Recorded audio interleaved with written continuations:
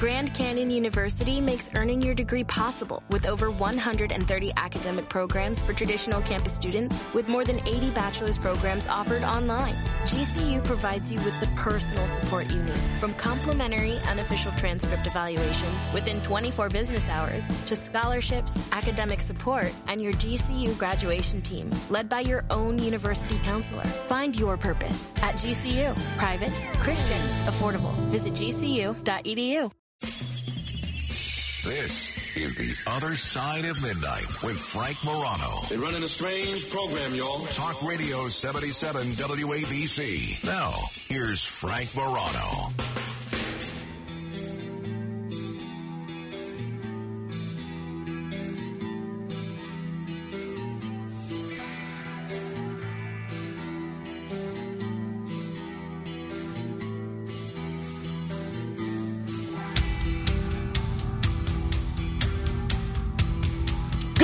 Everybody, this is The Other Side of Midnight. I'm Frank Morano. Well, that's right, TGIF. Thank God it's Friday. Thank God it's Frank.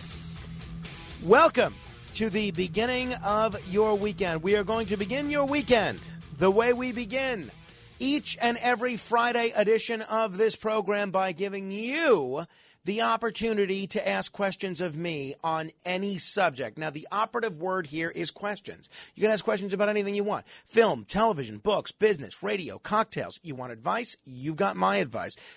My personal history. You want to know who my third grade teacher was? I'll spare you the call. It was Mrs. Zadek. You're welcome to call in about that. Pro wrestling, gambling, Atlantic City, local politics, national politics, restaurants, New York, the criminal justice system, aliens, the mob, hypothetical questions, my personal preferences, relationships, baseball, the culture at large, religion.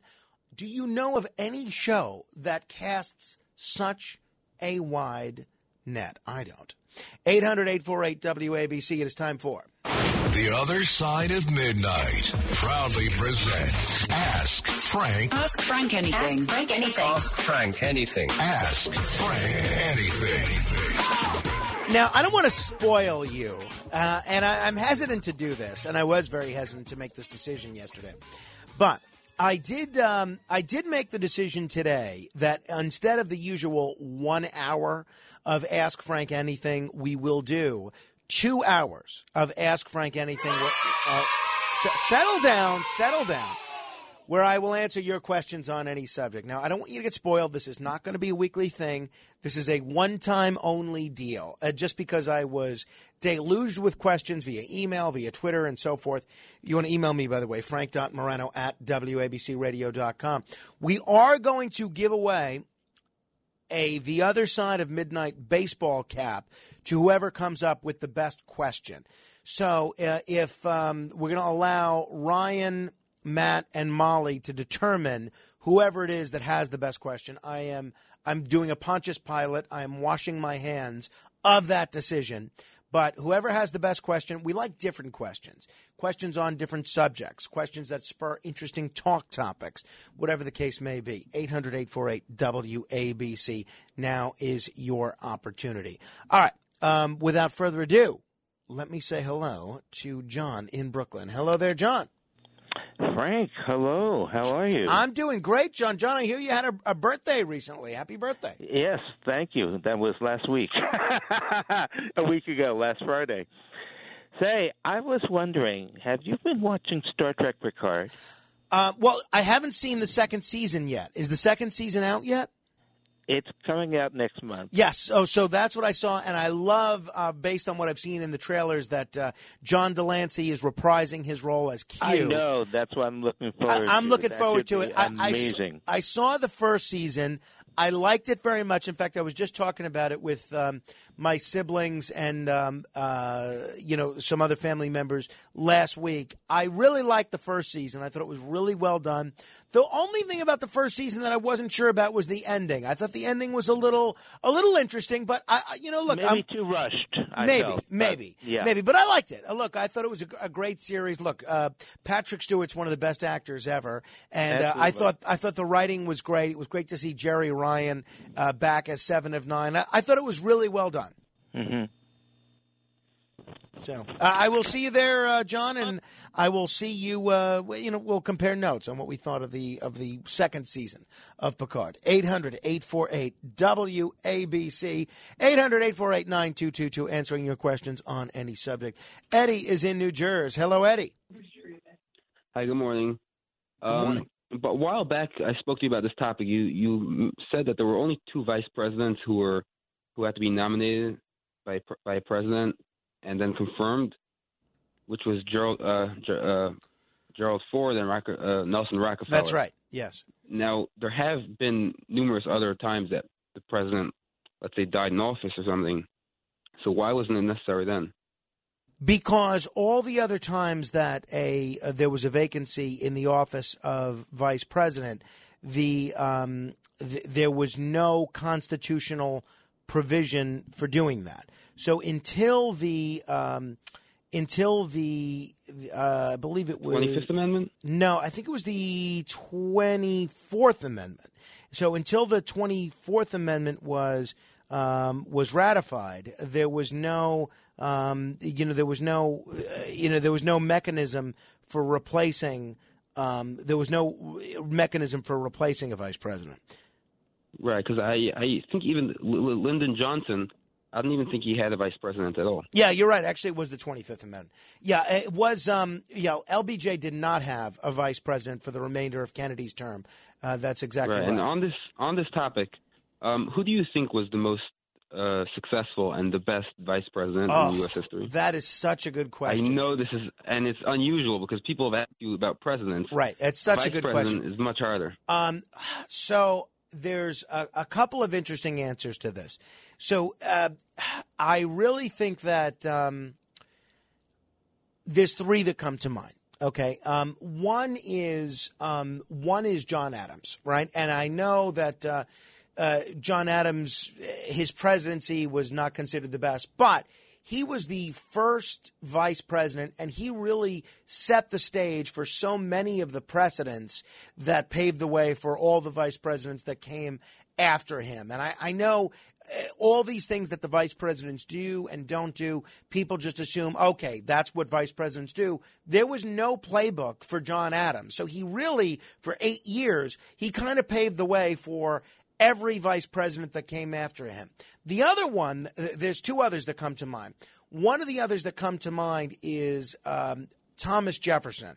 And Thomas Jefferson is an interesting pick because unlike almost every vice president in history, he was not on the same page as the person that he was the vice president to.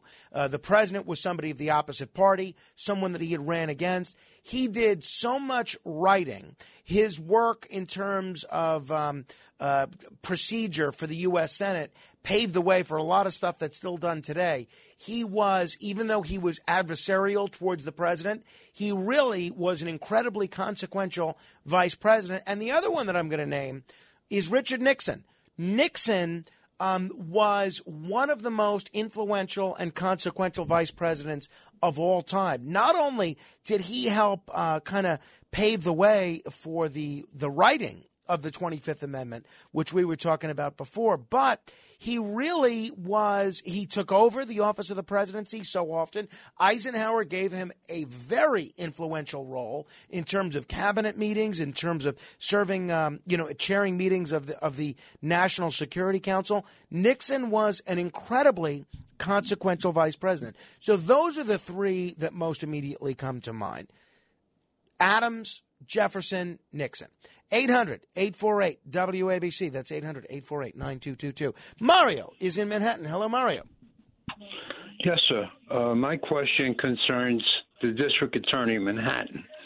Everybody's clamoring that they want to get rid of him because of the fact that he won't adhere to reasonable and sensible things to do about criminals. Then we go and say, well, the governor is the only one that could take care of this and get him out. But she's selfish because she wants to be the only governor that's a woman that's elected from the state of New York. So we're at a standoff here. Now, what's the potential? And by the way, you're very astute in politics. I don't know if you took political science in college, but you know your apples. why can't we go after the governor and petition the state Senate and the Assembly that are all Republicans and push her to do this by way of petition, by way of demonstrations? I mean, there's got to be some recourse to this. You just can't let this play out because now, Mario, just so I'm clear in your question. May I just say this?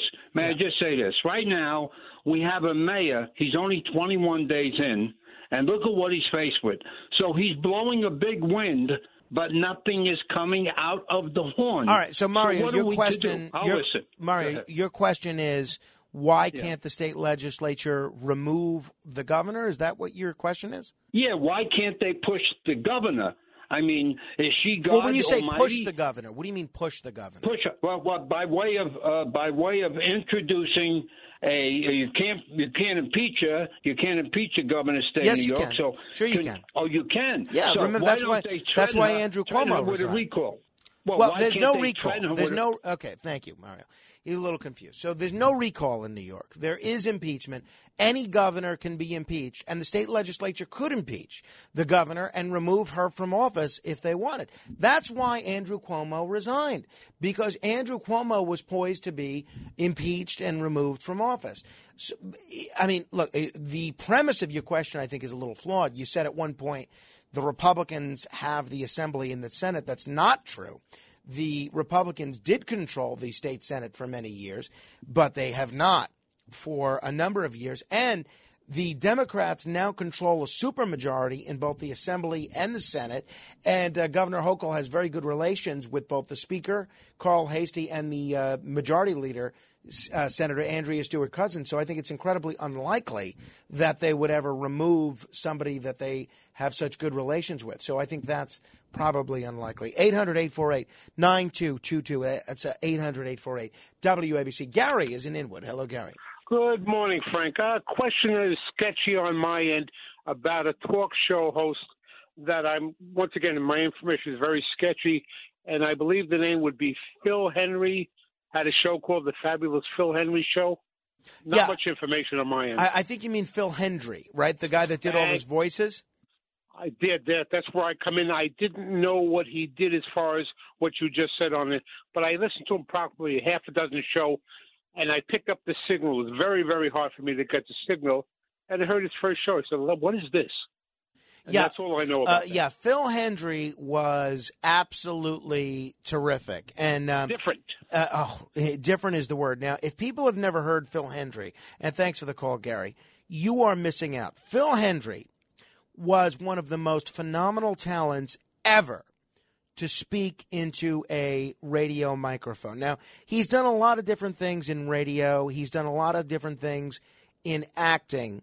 But he came to prominence maybe about 25 years ago, hosting the Phil Hendry Show, which was a radio talk show where he portrayed both himself as a calm, rational host while simultaneously portraying a whole bunch of outrageous and offensive characters who would engage in debates with Hendry and the callers. So the guy would interview himself, and he'd also take calls. It was amazing. I mean, imagine I have a guest, and I'm taking calls with the guest. That in and of itself is difficult enough. Now imagine I'm playing both of those roles, both me and the outrageous guest. He was absolutely phenomenal. One of the most phenomenal. I never met him, but he's one of the most phenomenal voice talents that has ever lived. And he's done a lot of animated work because of that. He's been on King of the Hill. He's been on animated shows like Rick and Morty. And it's funny, a radio consultant that I worked with for a time, he actually told me that Howard Stern, right, the grand poobah of all radio talk show hosts, had heard Phil Hendry. And Howard Stern, all he wanted was to come to the radio station and watch Phil Hendry and see him do all those different voices. And that's the kind of incredible talent that he was. And again, I don't mean to kill him off. He's still alive. But he has not been doing that kind of a show for, I want to say, close to 10 years. 800-848-9222. Let me say hello to Karen in Rockland County. Hello, Karen. Hi, how are you, Frank? Let me ask you, this thing about Trump, having to reveal his documents from the January 6th event. Do you think that Pelosi should be mandated to put back those two Republicans back onto the investigative committee that she took off? Well, which two Republicans? That was Jim Jordan. Jim Jordan. I forgot who the other one was. But she removed them. I guess she was afraid that they wouldn't ask her questions. Yeah. She should be. Thank you, Karen. I think what you're seeing here, the January 6th Commission is not a basically, it's totally political. It's totally political. And it's something that is not a real exercise in the pursuit of truth. Really, it's a political witch hunt. And it's something that I don't think there's any pretense, unlike the 9/11 Commission, where it was a legitimate bipartisan pursuit of truth. This is an anti-Trump committee.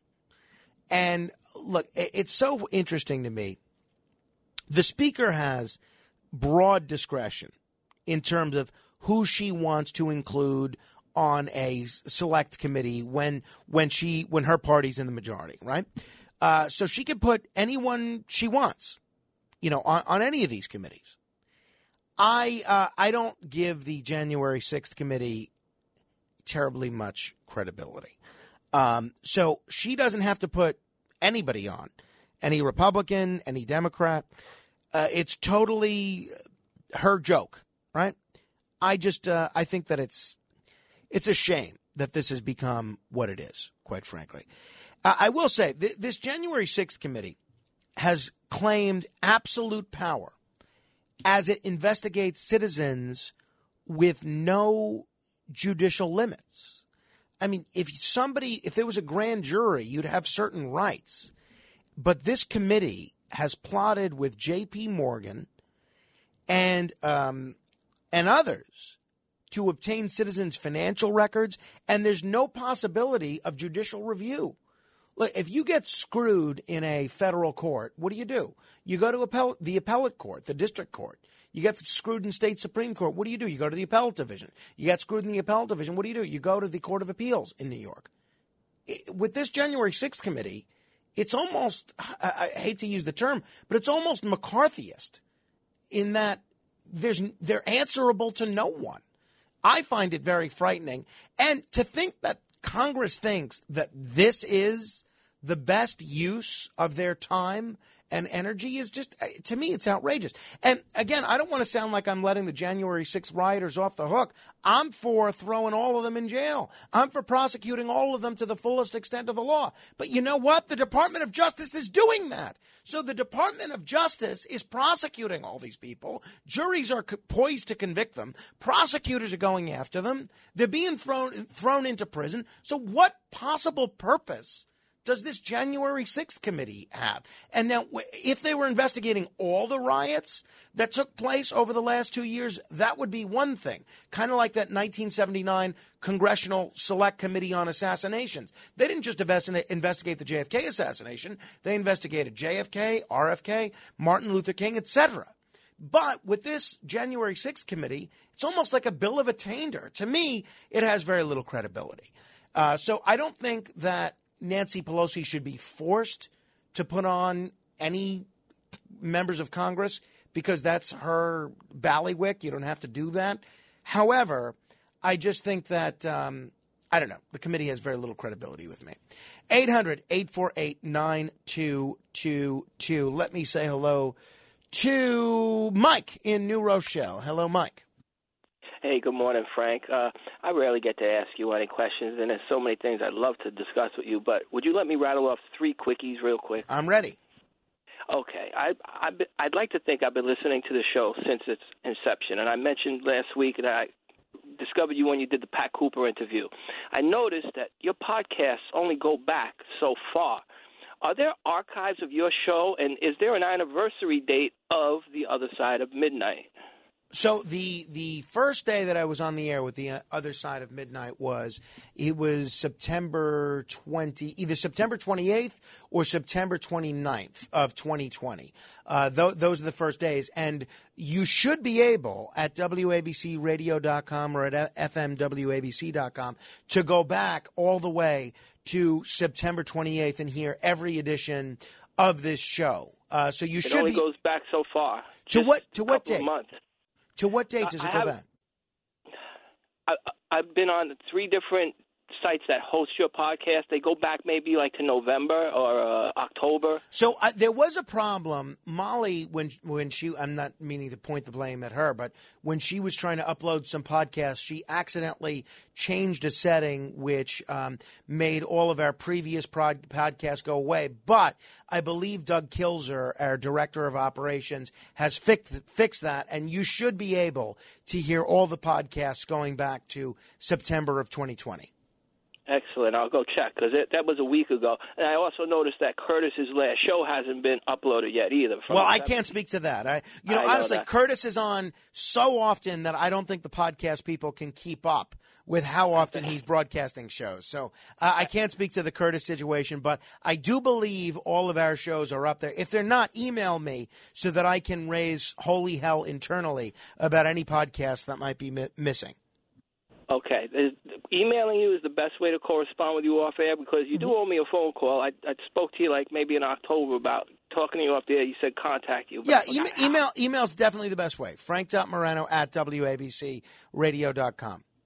If I wanted to send some music to you and put it in a format where you would be able to listen to it, what would you suggest that format be, and how do you normally like to listen to your music? Well, I like MP3s. MP3s is the best. So I could load them up on a little jump drive and send that out to you, and you can do as you please with Absolutely, 100%. That's something I'm going to do, and I'm going to shoot you an email, and we'll set up a day where we can have a little conversation because I really do enjoy talking to you, and I think we could both do something nice for one another. Wonderful. I look forward to that. Thank you very much, Mike. 800-848-WABC. I've just gotten the word from Matt Blaze, who assures me that all of the shows that we've done since September 28th are indeed on the podcast page. So you can go to WABCradio.com and you can listen to any of the shows that you want. And look, I'd be interested in going back and seeing some of these shows myself or listening to some of these shows myself. The show the night of the election, I'd be interested in hearing that. The night of the January 6th insurrection, or riot, I'd be interested in hearing that. The day Rush Limbaugh died, I'd be interested in hearing that. I mean, I'd be curious. I mean, there's been a great deal of history that's taken place over the course of the last year. 800-848-WABC. We're going to continue with your questions in just a moment. This is The Other Side of Midnight. Straight ahead. WABC. You're hearing things. You're hearing things. On 77 WABC.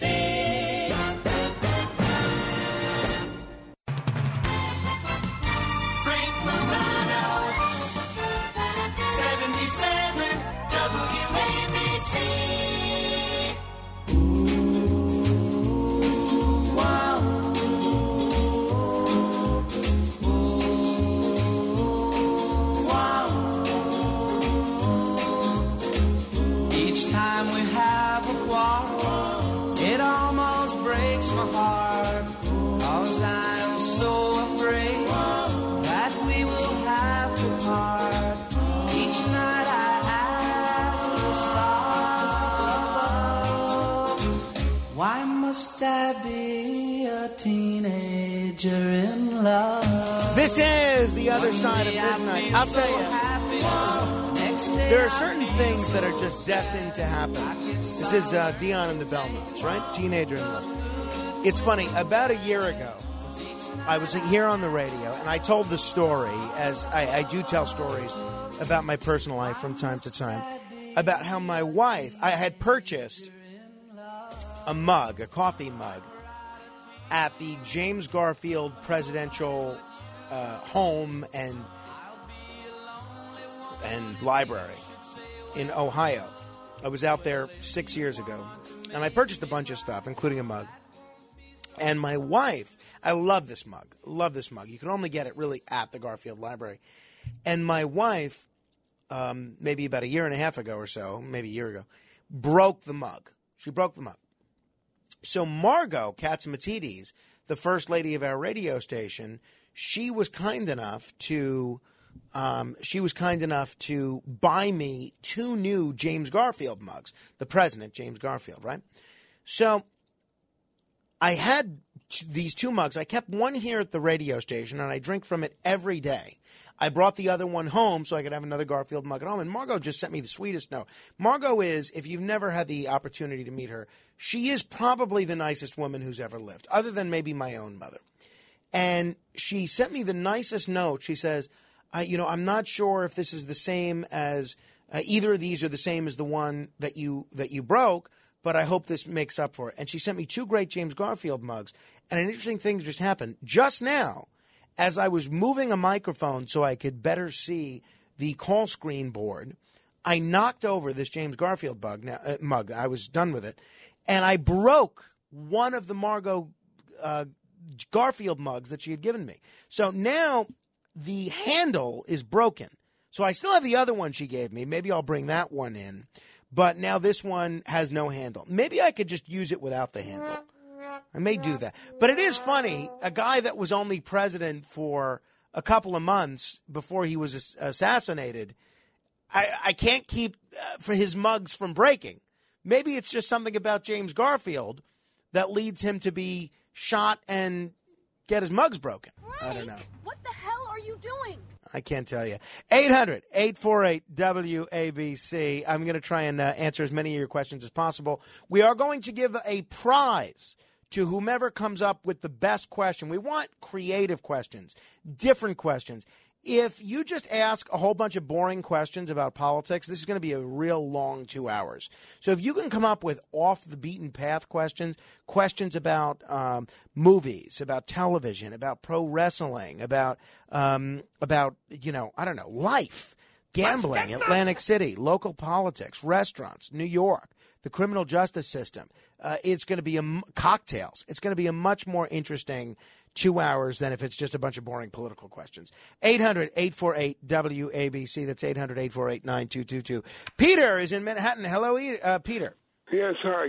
Frank, can an intelligent argument be made on behalf of the Russians' involvement in the Ukraine? Well, first of all, it's not the Ukraine. It's Ukraine, okay? You would not say the Ukraine any more than you'd say the Canada or the Russia or the Mexico. It's not the Ukraine. It drives me crazy when people say it. It's not the Ukraine. It's just Ukraine. 2, yes, the fact of the matter is, look, we're going to talk with somebody on Monday who's an American who lives in eastern Ukraine, who's been fighting the Ukrainian government because he and his neighbors in Donetsk want freedom. They want not just to be free of Ukraine, they want to be part of Russia. The bottom line is, just as was the case with Crimea, the overwhelming majority of the people that live in eastern Ukraine are Russian. They're ethnic Russian, their history is Russian, their language is Russian, and they want to be part of Russia. So, look, I'm not saying that justifies an invasion by any stretch. The fact of the matter, though, is the United States did give a guarantee 30 years ago that NATO would not keep expanding eastward, and yet we have. How is Russia to view that as anything but aggressive and adversarial? It's a big problem. Look, I hope there's no war in Ukraine, but at the rate that we're going, I am not at all optimistic. 800-848-WABC. That's 800-848-9222. Mike is in New Jersey. Hello, Mike. Good morning, Frank. Yeah. Frank, if you could become a presidential press secretary, would you take the position? Well, under the current president or any president? If it was offered under any president. It's a good question. No, I think it would depend on who the president was. I would have. I think it would be a fun job. There was some talk of my being in the Trump administration, in not a role of presidential secretary, but being the head of radio, essentially, for the Trump administration. And ultimately, I didn't want to move to Washington. And and then when there were some other changes, there was another opportunity for me to serve in the Trump administration, and I chose not to pursue it because I love living in New York. Honestly, this is my hometown. So if I could be a presidential press secretary, that's a good question. I don't know how I would until you have an offer like that. I don't know that you ever know how you would deal with something like that.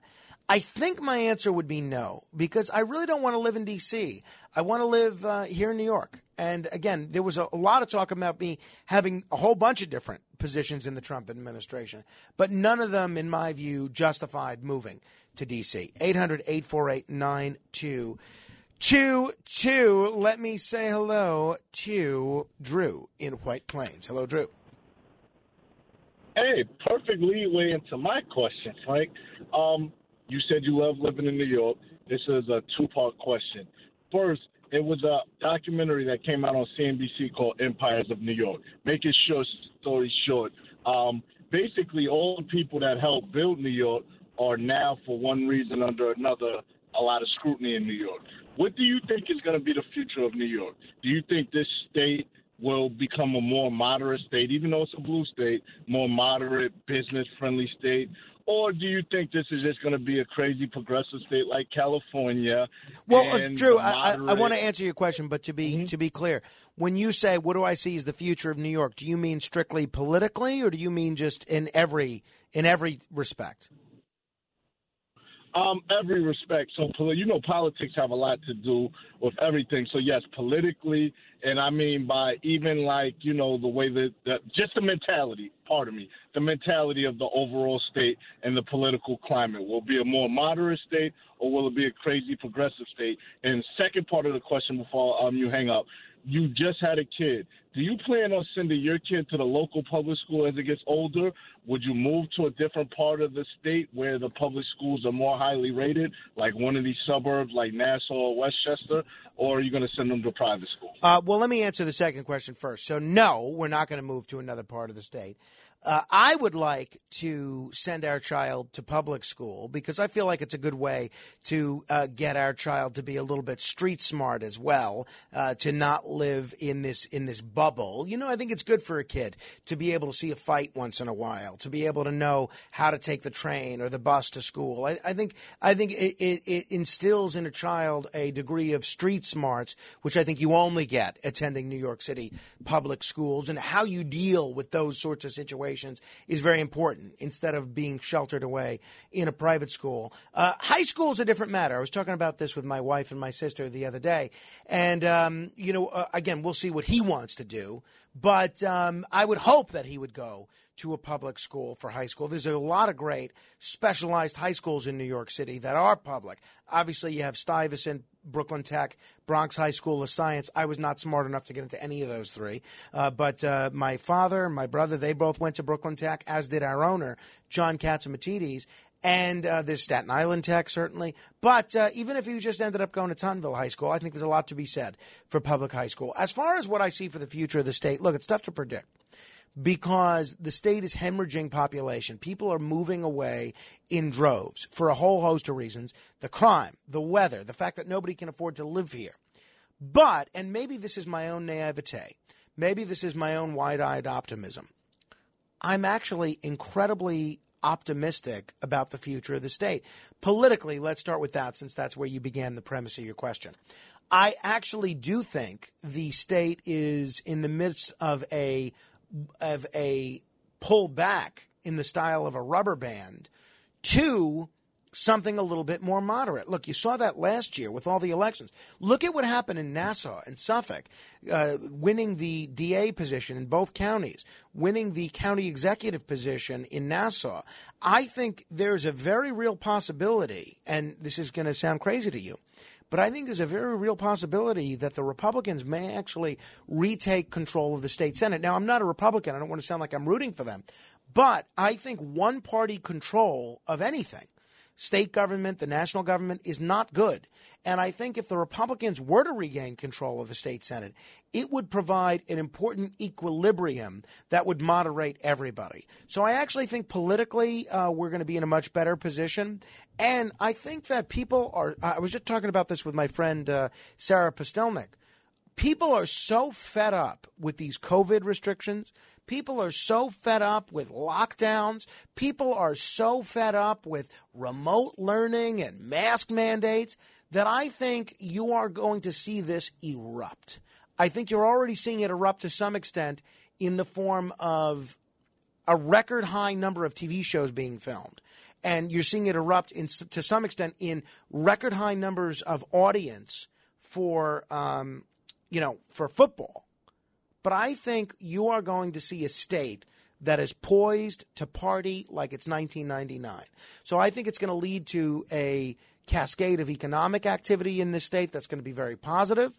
And I'm very bullish on New York State. I think New York's best days, and I know this sounds naive, I really do think New York's best days are ahead of it. I really do. And I'm hopeful, although the last 3 weeks are no indication that this will happen, I'm hopeful that in New York City, that Eric Adams will get a hold of this crime situation, because until you can make New York safe for both tourists and residents, it's going to be a tough thing to get all of New York back up and running again. 800-848-WABC. That's 800-848-WABC. Pete is in Piscataway. Hello, Pete. Hi, Frank. Hey, Frank, do you have any favorite one-hit wonders, rock songs you like? Oh, I have a lot. There's a lot of one-hit wonders. Look, I think you have to consider Electric Avenue by Eddie Grant a one-hit wonder. That would probably be one of my favorites.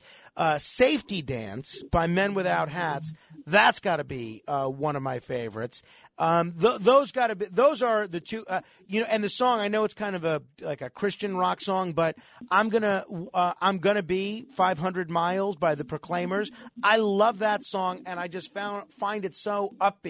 And I think you'd probably have to consider Everyone Was Kung Fu Fighting a one-hit wonder. So those are my 3 or 4 favorite one-hit wonders. How about yours? You have one, Pete? How about Norman Greenbaum, Spirit in the Sky? Spirit in the Sky is a great one. And look, as somebody that's, astronomically inclined like I am, I think Spirit in the Sky is a terrific song, not only for how it sounds, but for the messaging there. No doubt about it. Couldn't agree more. Spirit in the Sky is a great song. But look, Kung Fu Fighting, I think, is a one-hit wonder. Look, I know, if memory serves, the artist, I believe it was Carl Douglas, he tried to come out with another song right after this. It did not work out as well. And he tried a couple of other follow-ups to it. It just didn't work. It just didn't work as well as this particular song did. He had, I forget what the other one was, Dance the Kung Fu. That was his follow-up to Kung Fu Fighting. No one listened to it. Nobody knows about it.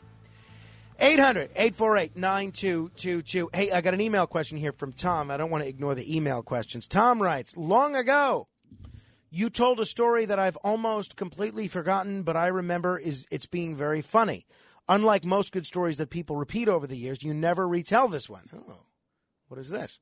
If I recall, the story took place, if I recall correctly, the story took place when you were working for the Brooklyn Cyclones at one of your first jobs. You went to the owner's box for some reason where George Steinbrenner may have been present. That's all I remember, and I may not even have those facts correct. So my question is, what was the embarrassing but funny story that occurred when you were working for the Brooklyn Cyclones? Okay, so I did work for the Brooklyn Cyclones for 3 years. By the way, huge shout-out to Gary Perrone, who was my boss at the Brooklyn Cyclones, who is now the general manager of the Staten Island Ferry Hawks, which is owned by our owner, John Catsimatidis. They had a blockbuster announcement yesterday that the new manager of the Staten Island Ferry Hawks is going to be Edgardo Alfonso. That's so cool. Now, when Gary first took this job as the general manager of the Ferry Hawks, He said to me, Frank, this is going to be huge. This is going to be just like 2001, only better. 2001 was one of my most magical years ever professionally. What that was like, that summer of 2001 with the Brooklyn Cyclones was like nothing I've ever experienced. And the manager of the Brooklyn Cyclones at that time was Edgar Alfonso, the brother of Edgardo Alfonso. And this hiring of Edgardo Alfonso is, to me, the of Gary's promise coming to fruition, which is it's going to be like 2001, only better. So the story that I think Tom is talking about here did not take place in 2001, took place in 2002. I was working with the Brooklyn Cyclones, and it was a day where the game was rained out. And all of those of us that were on the staff, we would have to pull the tarp out onto the field. Right? And as soon as it would start raining, it was just expected. You would pull the tarp out onto the field. We almost had it down to a science. It was a lot of fun. And because there was a lot of rain this particular year, this particular summer, I got an umbrella hat. And I still have an umbrella hat, and I still wear an umbrella hat, particularly when I'm in Jersey Shore towns like Cape May.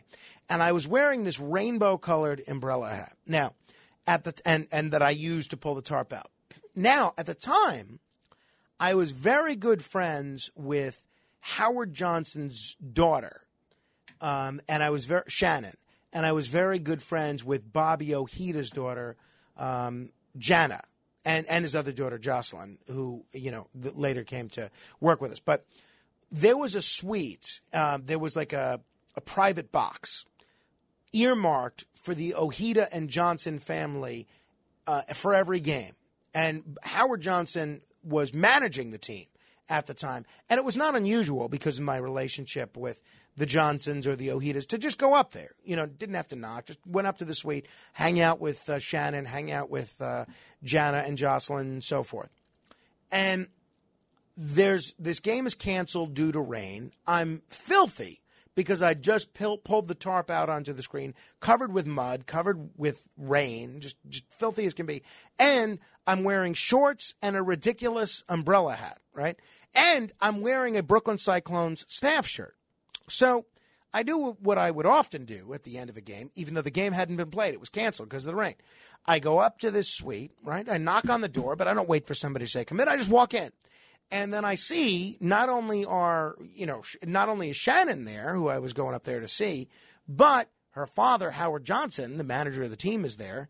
But in addition to that, Sandy Koufax is there. Sandy Koufax, one of the greatest pitchers of all time for the Brooklyn Dodgers and the L.A. Dodgers. He's there. And Fred Wilpon, the owner of the Mets and the Cyclones, is there at the time. So Sandy Koufax is just staring at me. Fred Wilpon, Sandy Koufax's friend from childhood, is just staring at me. And Fred, I could just see the look on his face. He is thinking, I can't believe this person works for me. He said, he had no idea who I was. But he's thinking, how does this person work here? How can this person possibly work for me? How can he be embarrassing me in front of Sandy Koufax like this? Why is this person just barging in with an umbrella? I can't concentrate when you look like this. You look ridiculous, man. So precisely. So I'm in there with my umbrella hat, filthy, with a Brooklyn Cyclone staff shirt. And I got to tell you, the guy who was so cool was Sandy Koufax. And he says, hey, do you know about that hat you're wearing? And I said, and I don't think I said anything. I was just so nervous. I was stammering like crazy. And Sandy Koufax said, that hat was invented by Lou Brock in the summer of whatever he said, 1966, let's say. I don't know. He said he called it the Brock umbrella. And I said, oh, I didn't know that. I see. I just thought it was an umbrella hat. I thought I popularized it. He says, yeah, no. It was the Lou Brock umbrella. I said, oh, okay, thank you. And then I found some sort of way to politely excuse myself from the suite. But that, I think, is the story that you're talking about. We'll continue with your calls in just a minute. 800-848-WABC.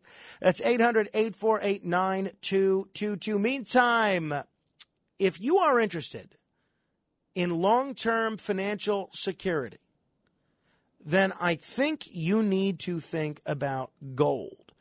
A lot of people are into crypto now. We're going to do a whole segment on crypto next week. I'm looking on one of the news channels. They're doing a whole segment about Eric Adams taking his paycheck in crypto and he's got this. He's got his arm around Brock Pierce. And again, I got to tell you, it still drives me crazy that Curtis Sliwa was the only political figure of any consequence in the whole country to endorse Brock Pierce for president, and yet, as soon as Eric Adams was the nominee, Brock Pierce endorsed Eric Adams for mayor. It doesn't sit right with me. And if Brock Pierce comes on this show again, and I will invite him, but if Brock Pierce comes on this show again, I'm going to ask him about this. But anyway, a lot of people think the future is in crypto. I'll tell you where I think the present is: gold. And that's because of inflation. Inflation is a big, big problem.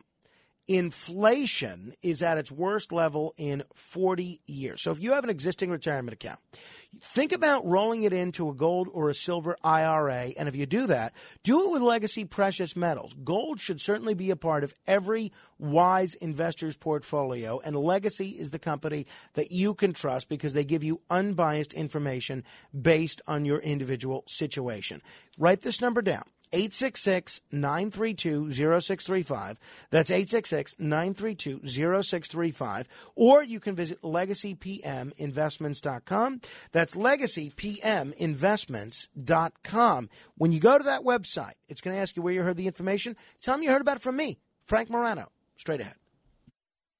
We are New York on New York's Talk Radio 77 WABC. Now, here's Frank Morano.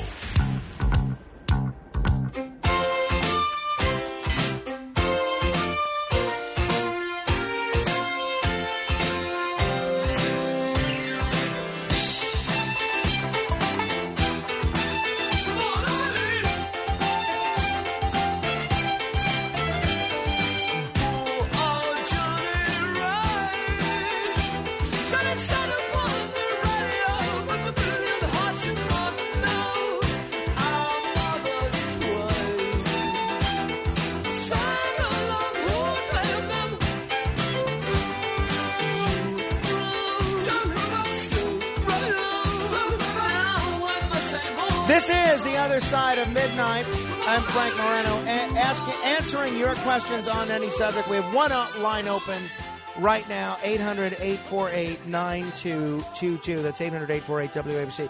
Got an email here from Ellen. Ellen writes, "Hi, Frank. If you could make up a dream weekend for yourself and do anything you would want for as long as you would want, what would be your activities and your schedule?" It's a good question. I'm sure it would be in Atlantic City.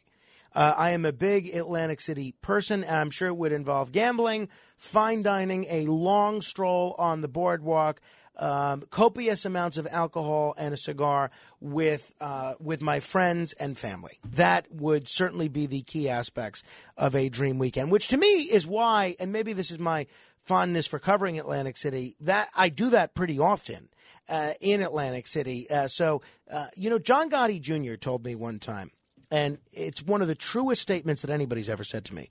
He said, "It really doesn't matter where you are. It just matters who you're with." And I have found that to be so incredibly true over the years, and I really do believe that. 800-848-WABC. That's 800-848-9222. Answering your questions. Do my best to answer your questions about any subject. Let me say hello to Gina in Brooklyn. Hello, Gina. Hi, Frank. Frank, before my question, I just want to make a suggestion, if I may. Sure. Try Gorilla Glue for the handle for the mug, if you still have the handle, because I broke something like that, and it worked great. Well, I'll be honest. I just threw away the handle, and look, I think I can just order another one of these mugs. And Margot was kind enough to get two for me, so I think it'll be okay. I'm not. And look, you could still use it even without the handle. I think it's okay. Okay, so the question is, if you had to tap dance to an Eddie Cantor song, which one would it be? It's got to be. It's a tie between Making Whoopee and If You Knew Susie Like I Know Susie.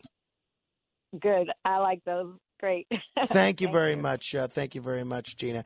800-848-WABC, answering your questions on any subject. My friend Sarah is in the studio. Sarah, say hello to the listening audience. Hello. There you go. Here I am. Here you are indeed. Here you are indeed. Here Now, I am. you were telling me you're very involved in this whole crypto space, right? Oh, I love crypto. It's exciting. It is. We're going to do a whole crypto segment next week, so maybe you could steer me towards some good crypto people to talk to. That would be fun. So we'll do that. Anything that's innovative, I'm very fascinated by right now. So am I. Anything crypto, blockchain, AI, Web3. Let's do it. Absolutely. Let's get down and dirty. Down and Dirty, indeed. Down and Dirty is the middle name of Billy in Rockland County. Hello, Billy. Hello. Great show tonight, Frank. But Thanks, Bill. I have to criticize your taste in music. I don't blame you. Anyway, how come you didn't bring up George Bush's vice president and Dick Cheney? I think they're both very powerful in their roles. Well, who's both, Bush and Cheney? Yeah, Bush is the vice president and Cheney is vice president. Bush, George H.W. Bush, and then Dick Cheney, you mean? Yeah, as vice president, yeah. Yeah, well, look, I think, thanks, Billy, and maybe this is a reflection of my bias. I think Bush and Cheney, that administration, and this is just my personal opinion, I think they're among the worst presidents in my lifetime, the worst presidential administration in my lifetime. If you look at what happened with the war in Iraq and the rationale for going to war, that's one thing. Then the handling of the war in Iraq.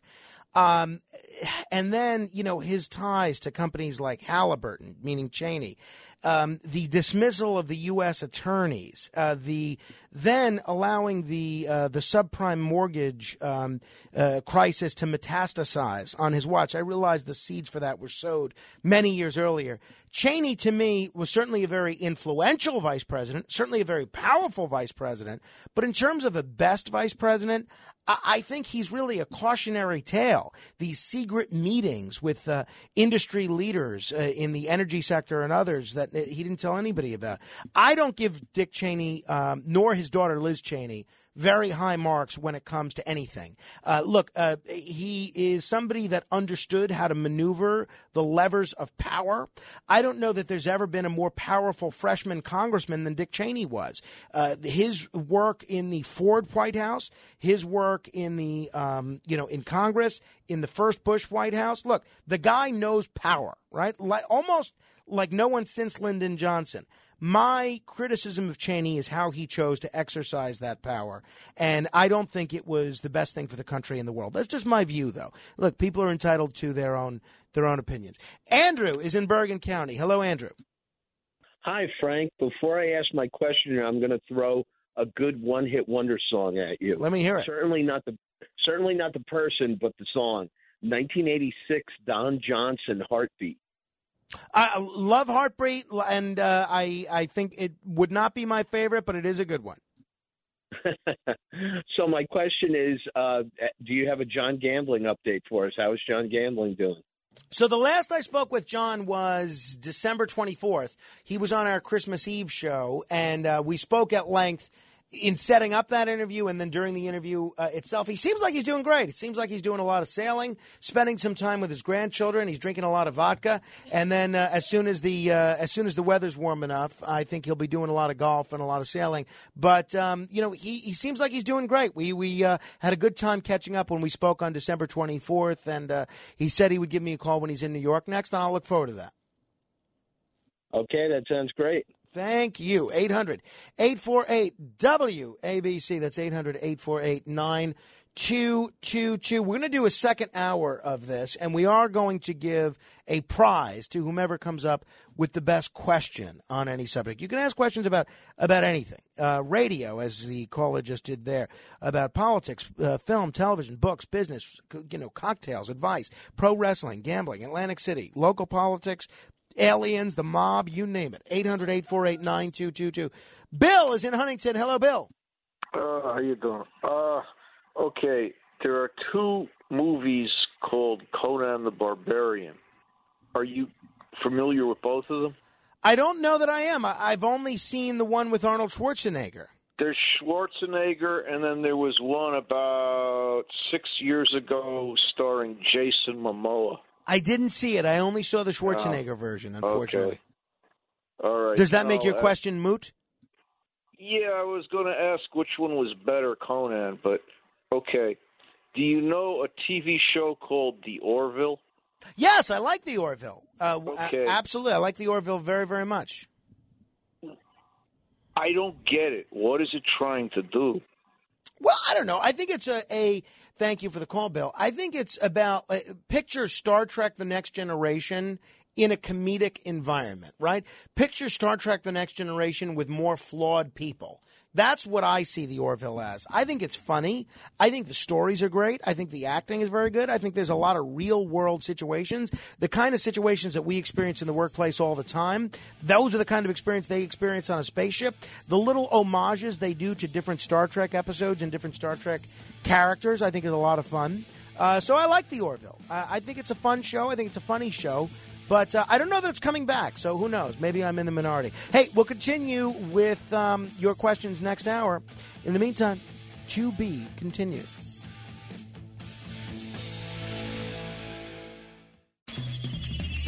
This is The Other Side of Midnight with Frank Morano. They're running a strange program, y'all. Talk Radio 77 WABC. Now, here's Frank Morano.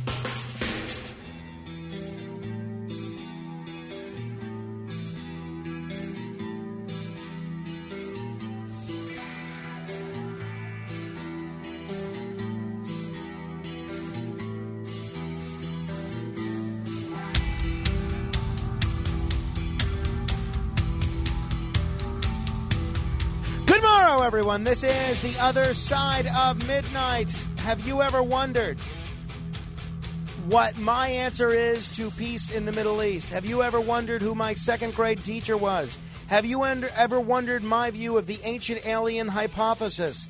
Have you ever wondered my analysis of the WrestleMania 3 match between Ricky the Dragon Steamboat and the Macho Man Randy Savage? If so, now is the time, because we are doing a special extended edition of The Other Side of Midnight proudly presents Ask Frank. Ask Frank anything. Ask Frank anything. Ask Frank anything. Ask Frank anything. Questions about religion, baseball, relationships, the mob, aliens, New York, restaurants, local politics, Atlantic City, gambling, radio, pro wrestling, the business of radio, books, television, film. Now's the time. There is currently one open line, 800-848-WABC. That's 800-848-9222. Brown writes in, is pineapple still your favorite fruit? I think so. You know, I like peach a lot. I really do. You know what? More so than liking peach, I like peach-flavored things. Pineapple's just too much work to do. And Brown was kind enough to get me like a pineapple slicer, which does help. I like the taste of pineapple, but in terms of flavor, I think I like peach. I also like kiwi. I don't like the work of doing kiwi, and I don't like the work of doing pomegranate. But if it's done for me, then I like both of those. But I might have to switch to peach. The fruit that I consume the most of is apple, because it's easy. You just grab one, and it's like an instant snack. It's an instant meal, whatever the case may be. He also asks, are you still Frankie Five Boroughs? You know, I was never really Frankie Five Boroughs, except that was a moniker that was given to me by Joe Piscopo. And I'll be honest with you, I'm telling a little tales out of school. 8 years ago, when Joe Piscopo first started calling me that, John Catsimatidis, who's now my boss, who was my friend at the time, he said, you got to get Joe to stop calling you Frankie Five Boroughs. You're not just a New York character, which is all I ever wanted to be. I only wanted to be a New York character, like Joe Franklin. But he said, you have such broader appeal. You have fans, and you have an appeal all over the country. You're not just Frankie Five Boroughs. So I've never called myself Frankie Five Boroughs. And I have continued that tradition of not calling myself Frankie Five Boroughs, but Joe does. So I don't mind it when people call me that. At least it shows they remember me. At least it shows they know who I am. So I've never called myself that, and I still don't call myself that. But if other people want to call me that, that is just fine with me. 800-848-9222. Let me say hello to, what do we got? Paul in Westchester. Hello, Paul. Hello, Frank. Good evening. Good evening. The Apple question, just out of curiosity, green or red? I like both. I like both, but I probably do red more often because that's what my wife ends up buying. I like the Honeycrisp apples. Duly noted. Hey, I tell you, man, I wish we have a one-on-one because I could bring up so many things to talk about. But here's the one I called in on, okay? I'm 40 years old. My first car was an 86 Toyota Tercel, and then I had a Toyota Corolla, and then a Toyota Camry, right? All of those cars, and then a Civic, all those cars got over 40 miles to the gallon. No problem, right? Now, the last couple of years, I leased cars, right? So, I had a brand new 2012, 2015, blah, blah, blah. Now I have a 2021 Jetta. These cars don't go anywhere near, I would say, not even close to 30 miles to the gallon, even on the highway. And I think personally that it's set up that way. You're telling me in the year 2021 we can't make a brand new vehicle with bearing technology and so forth that cannot get 40 miles to the gallon?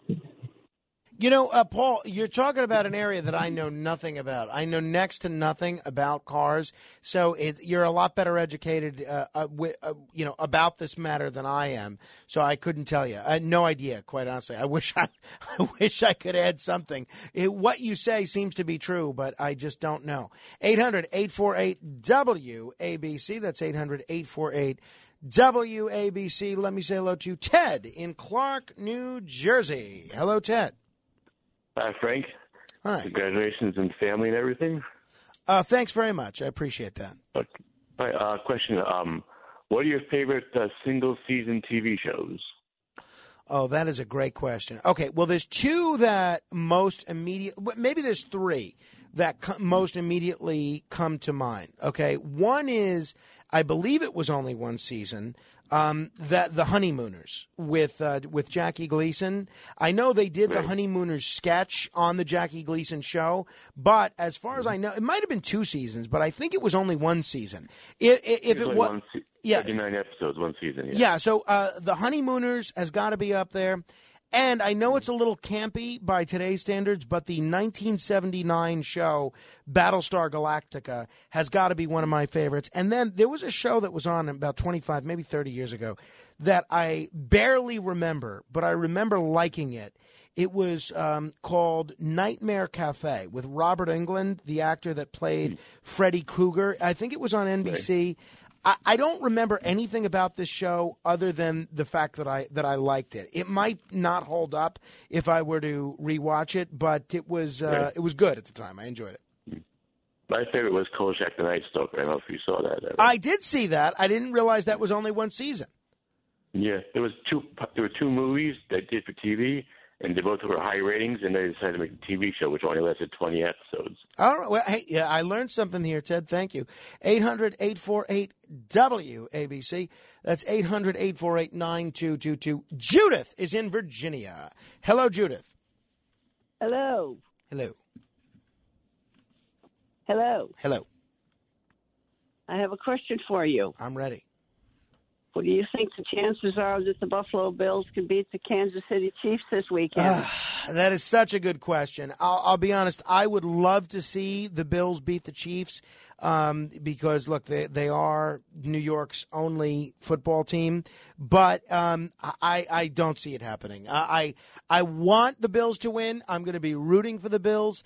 I would love to see the Bills win the Super Bowl after their fans have suffered for so many years and gotten so close, but never pulled the trigger. I can't see them beating the Chiefs this year or this weekend. I can't see it happening. Well, I learned that we don't get all their games televised down here, but they did beat the Chiefs in the early part of the season. I know, but I feel like the Chiefs have got a lot of momentum. Look, I'm gonna bet in my weekly football pool. I am going to bet on the Chiefs on the Bills this weekend, but because that's where my heart is. But I have to be honest. I think it's going to be very difficult. Well, let's pull together. I'm with you, Judith. Thank you. Let's pull together, cross our fingers, and give them all the kudos we can. Amen. Thank you very much. 800-848-WABC. Got a question here via email from Paul.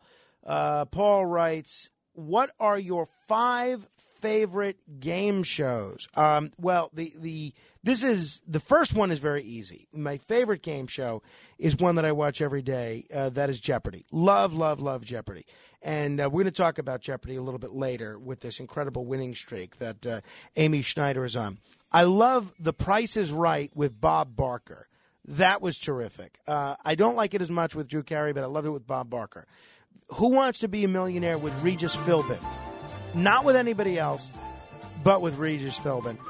Family Feud is something that I've always found to be a lot of fun with all the hosts, because there's been a lot of good hosts of that show, and they've all been good. And then look, I know this may sound silly because the game show was so lame, but I am obsessed with William Shatner. He hosted for one season a game show called Show Me the Money. It was the most difficult game show in the world to understand, and it was so complicated, it was bizarre. But because Shatner hosted it and because he'd be dancing around there, I thought it was just terrific. 800-848-WABC. That's 800-848-9222. Peter is calling from Queens. Hello, Peter. Hi, Frank. How you doing? I got one question for you because you said something when you were talking about being screwed by justices, and I've been screwed by the Supreme Court Justice of Queens. And you said to go somewhere and I didn't get what you said. That's the question. Well, the appellate division. The appellate division. Just go to the appellate division? Yeah. If a Supreme Court justice in New York rules against you, go to the appellate division. Oh, okay. I mean, I don't know. I'm too familiar with that, so I could just Google appellate division and get the number and. Look, again, I don't want to give you legal advice. No, I don't want. But I know what you're saying. So email me, Peter, if you want, and I'll try and connect you with some lawyers that I know. But yes, if you look, it's a very complicated way that Supreme Court justices are elected in New York. You can be a total political hack and get elected as a Supreme Court justice in New York. I have friends that are on the Supreme Court in New York. They're great judges, so not everybody's a hack, but you can be a total hack. And just because you gave $5,000 to the local Democratic county committee, you can get a judicial nomination, which is tantamount to being elected. You can't do that on the appellate division. You don't get to the appellate division if you're a hack. The judges that are on the appellate division, both Democrat and Republican, are some of the smartest judges in the state. And if your case is egregiously wrongly decided in the Supreme Court, you have a much better chance in the appellate division if you're right on the merits. If you're not right on the merits, then you're not going to do well there. Let me say hello to Gene at the Jersey Shore. Whereabouts in the Jersey Shore are you, Gene? Live in Wall, office in Ocean. Oh, okay, great community. What's your question, Gene? My question is, what is your favorite Lee Marvin movie? Honestly, there are so many great ones to choose from.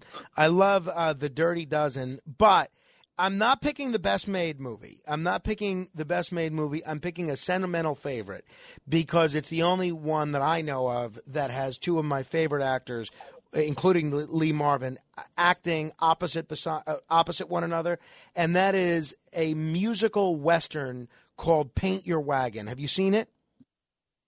I probably have seen part of it. I've seen a bunch of, things on replays. Gene, it is weird. It is campy. It is cheesy.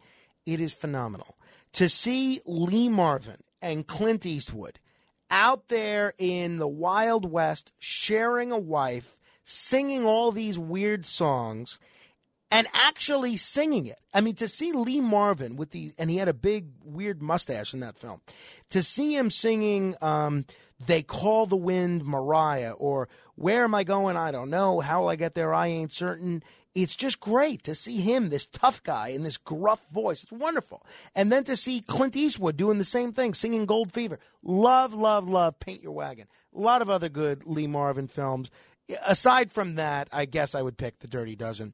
Christopher Gambino writes, "Hi, Frank. I know you don't eat fast food, but I was wondering your take on street food, and if you like it, what's your favorite?" I like falafels. I love a good falafel with some hot sauce. Depending on the time of day, I've been known to get an egg and cheese sandwich from time to time from a street vendor. I like a good smoothie, which is street food nowadays because of all these street carts that are ubiquitous. I have been known, and again, it's not the healthiest thing for you, but I have been known to get those peanuts that they sell, and sometimes they come with mixed nuts where it's coconuts and almonds. I do like those as well. But if I had to pick one, probably the falafel. 800-848-WABC. That's 800-848-9222. Leo. Oh, excuse me. Esther is in Brooklyn. Hello, Esther. Hello, Frank. How are you? So first question first, the one that I mentioned to your call screener. How many languages do you speak? Unfortunately, and this is one of my great regrets, I really only speak one. My grandfather, who I was very close to, was an Italian immigrant, and Italian was his first language, but he never spoke it at home because he wanted his children, my mom and her brother, to learn English because this is the country that they lived in. So he never really spoke it at home, so they're not really fluent in it. And so he spoke Italian a lot around me, but I never took to it. So unfortunately, I only spoke one. I told my wife as soon as little Carmine is old enough to start absorbing language, I want to start putting on Italian and Spanish language television and radio programming, so hopefully he'll absorb some of it by osmosis. Cool. It's also a good way to keep secrets. You got to have one second language around the kids. Exactly. So another quick question, if I could, just because I think you're really brilliant. A Jewish Orthodox woman from Brooklyn, if my accent doesn't give me away. And I think you know a lot, and you probably find yourself in all kinds of social settings and stuff. What do you do in the occasion? Not that no offense meant, if you happen to be caught in a conversation that you don't know that much about, or asked a question about a topic that you're not so knowledgeable in, how would you handle that? Well, Esther, that actually happens to me all the time, and I appreciate the call. And my sister-in-law is an Orthodox Jewish woman as well, so you guys are kindred spirits. That happens to me all the time because I've explained on the radio before, I am actually not that bright. I am people, for some reason, maybe because I guess I speak well, or I listen when others speak, or because I'm able to look up things quickly, people think I'm much smarter than I am. I am, by every measurable respect, of completely average intelligence. I am as average as can be. But for some reason, people think I have above average intelligence. So they speak to me as if I have above average intelligence about all sorts of things. And the truth is, I don't know about any of these things. So my honest answer is, Esther, when I'm asked a question about something that I don't know about, I actually just say that I don't know. Whether it's on the radio or in real life, I'll say, I'm sorry, I know nothing about that. And I actually view it, while I don't know a lot, I do view it as a learning opportunity. I was talking with my friend Sarah Postelnik before. She gave me a whole education about cryptocurrency. That's one of the many areas that I know nothing about, but I'm a little bit better informed because of my conversation with Sarah earlier. 800-848-WABC. That's 800-848-9222. Leo is in Manhattan. Hello, Leo. Good morning, Frank. Be patient with me. I need 2 sentences before the question. 1938, there was a lot of parallels with today and back then. There was a friends and England was alive with a Czech, and they decided, as a minor incursion of Sudeten, it's something to be sacrificed. And it ended up in a blitzkrieg, and Adolf took over Europe very shortly afterwards, where they throw the Czech in Munich under the bus. I see a lot of parallels with today's situation with this minor incursion. Do you think there is a chance that Putin would, within a year, take over Georgia, Belarus, Ukraine, part of Poland, Estonia, Lithuania, Latvia, all these small things? That's the first question. If there's a chance you think that Putin would do something like a blitzkrieg? And the second part of the question is if Joe Chamberlain, Neville Chamberlain, opposed to Adolf Putin, if he would actually risk nuclear war to get involved with military. Well, good question, Leo. The second question is I have no idea. I hope not. I hope Biden doesn't pursue another war. Leo's question, it was a little roundabout way, but he was basically comparing what the Nazis did in the run-up to World War II with what Putin is doing. I don't think that that's likely. You know why? Because what you're seeing around the world, in America, in Russia, in Ukraine, in all these countries around the world, is a movement towards nationalism. Ukrainians want to be Ukrainian, Russians want to be Russian, Germans want to be German, the Polish want to be Polish, and they want their own nations fitting their ethnicity. Now, I could see a scenario, I hope it doesn't happen, but look, we'll see what happens. I could see a scenario where the Russians that are in eastern Ukraine, and we're going to get into this in a big way on Monday, where the Russians in eastern Ukraine seek to be part of Russia because I think they view that as their country. I really do. I don't see a situation where you could see a Russian incursion into a country like Poland. Number one, I don't think NATO would stand for that. I don't see that happening. With NATO expanding so much to countries like Montenegro and I believe even Macedonia, although I'll have to check. The NATO membership list it keeps expanding so vastly. I could be mistaken whether they're currently in or not. All you'd need is one of those countries to invoke their Article 5 treaty obligations, and you would you would see a war. And so I don't think Vladimir Putin would risk a war over a country like Belarus or Poland or Lithuania or Estonia. I just don't see that happening at all. But I could be wrong. It's not the first time I am wrong. Bob is in Nassau County. Hello there, Bob. Yeah, Frank. Bob Grant wrote a book, Let's Be Heard. One of the chapters in there described why he was curt or rude to his listening audience. I love that story. Did you ever tell that to your audience? You know, I've read the book. I have the book. Bob signed the book to me. I don't remember what he wrote on that subject, but I'll tell you what, Bob, I will look through that this weekend and bring that book in on Monday and read it to folks. And I think that people would be interested in that. But Bob was a good friend, and cut it out. He was kind enough to give me a copy of that book. Get off my phone. I got a question here, by the way. Speaking of that clip, emailer writes, "You mentioned kung fu fighting, and it played in the background. You mentioned baseball, and there was audio of a crowd. Sometimes there's a random insertion of clips of Curtis saying phrases, or yesterday a clip of Rita saying something about drinking. Does your engineer think it's funny or endearing? Do you? I have no opinion. It doesn't add value or diminish the program. I'm just wondering why it's done. Seems like unnecessary effort." Well, Matt, since you're the one that plays those sounds, I'll let you have first crack at this question. Well, of course it adds value to the show. I think it does, too, yeah. I mean, somebody asks a question like that, and the first thing I think of is... What a Mama Luke. Yeah, I think it's fun. Hey, do not. At times you do overdo it a little bit, but... Maybe, a little bit. A little bit. Sometimes. I do. You are pretty quick. You are pretty quick. Yeah, I mean, I would have played more if we could have played more. Yeah, fair enough. I'm with you on that.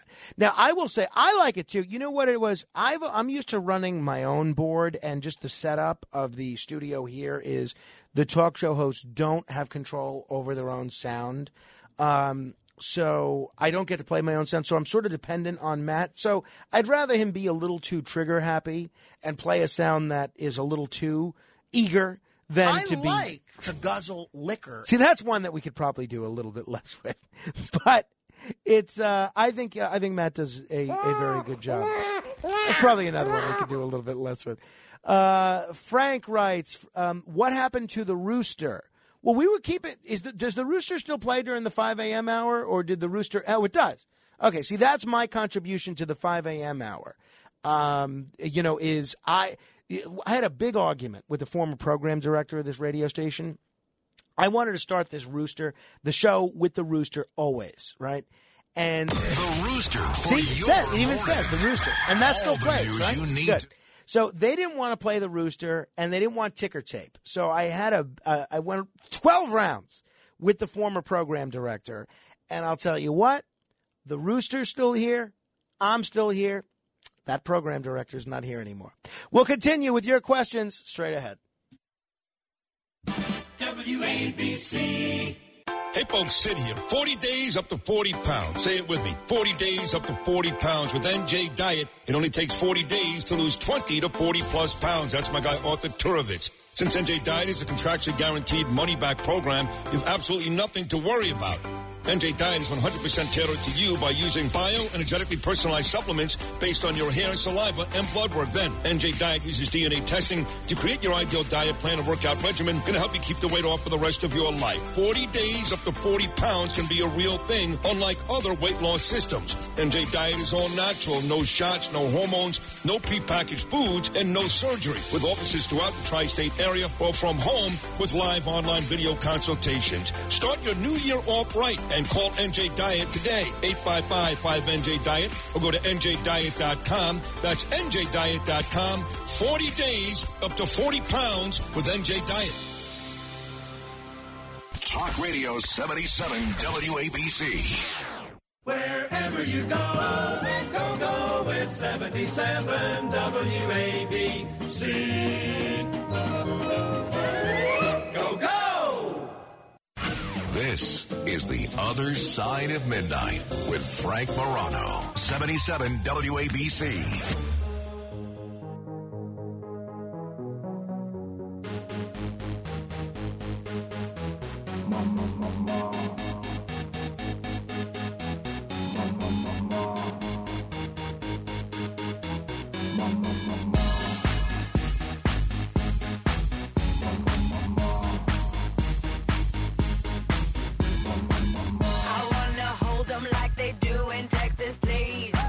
The great Lady Gaga, interesting article in Variety.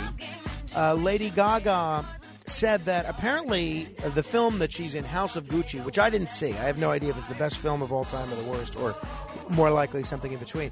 She said that her sex scene with Salma Hayek was cut from the House of Gucci.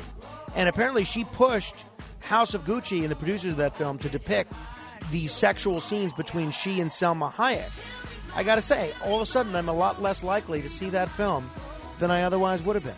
800-848-WABC. That's 800-848-WABC.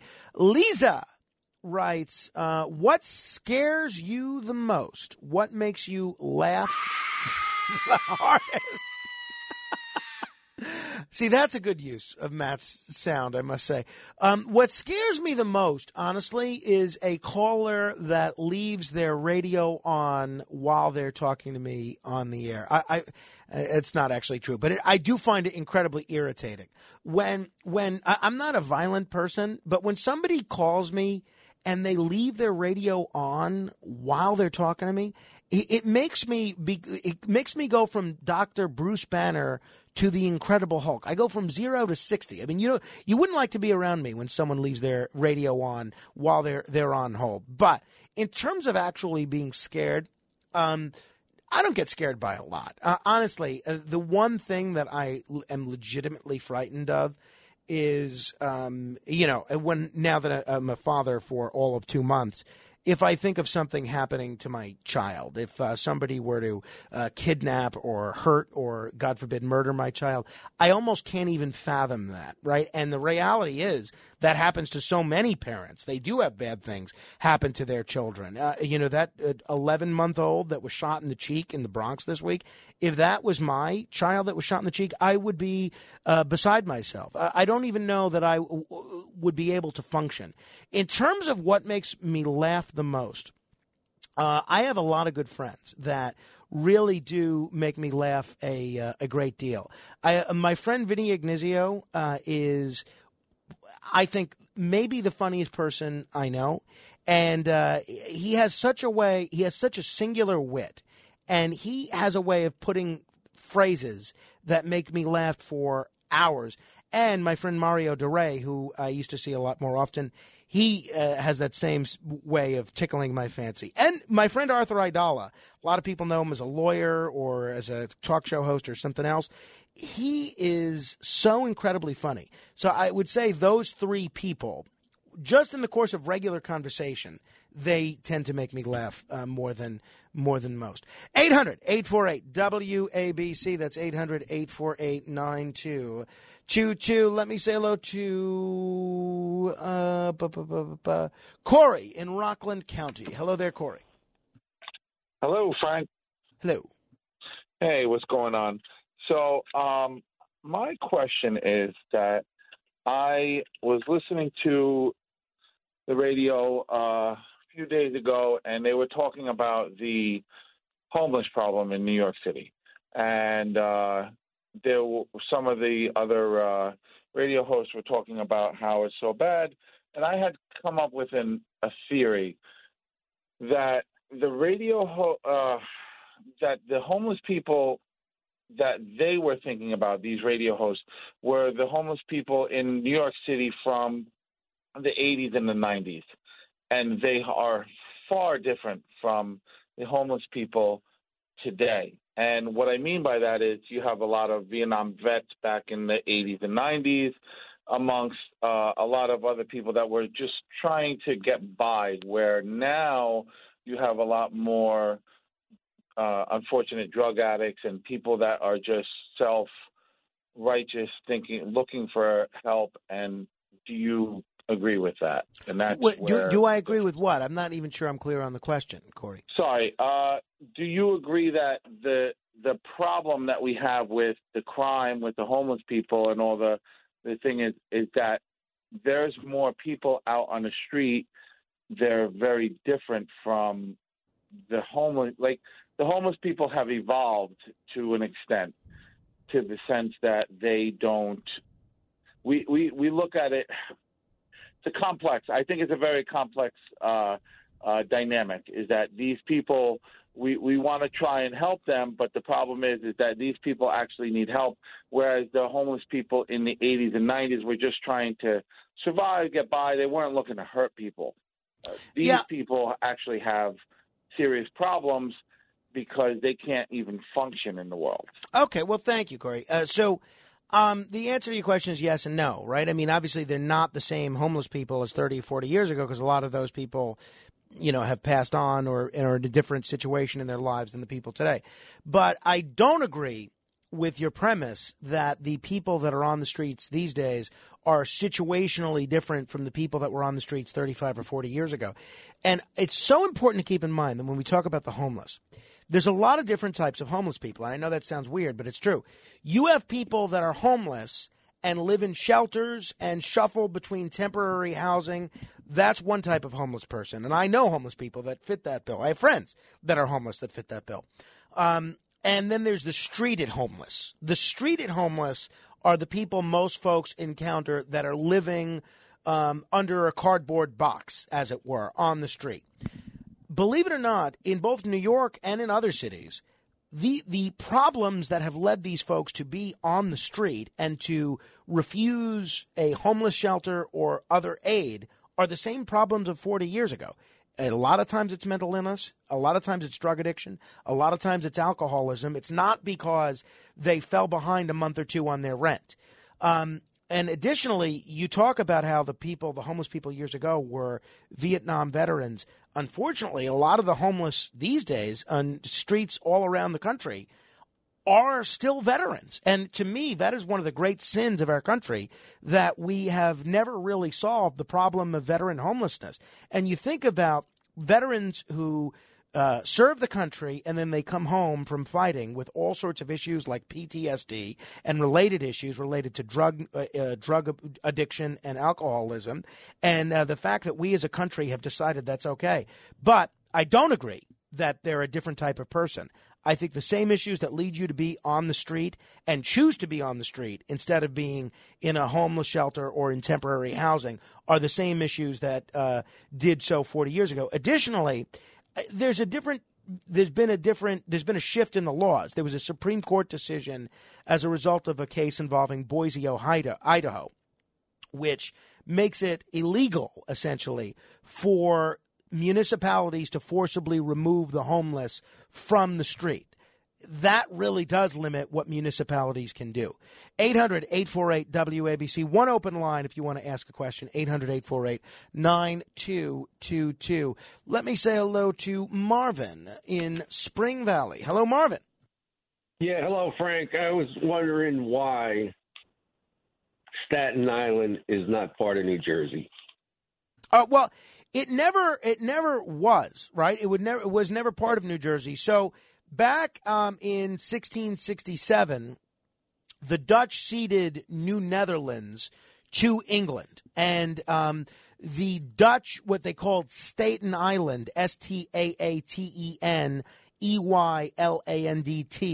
that became Staten Island, and that became part of the English colony of New York. So that's basically it. And so essentially the towns and villages that made up that island were dissolved in 1898 when they voted to become part of the city of New York. So if you want to blame somebody, you got to blame the Dutch back in 1667. And that's one of the reasons Staten Island is still filled with so many Dutch names, including the name Staten Island itself is very much a Dutch name. Byron is in the Boogie Down Bronx. Hello, Byron.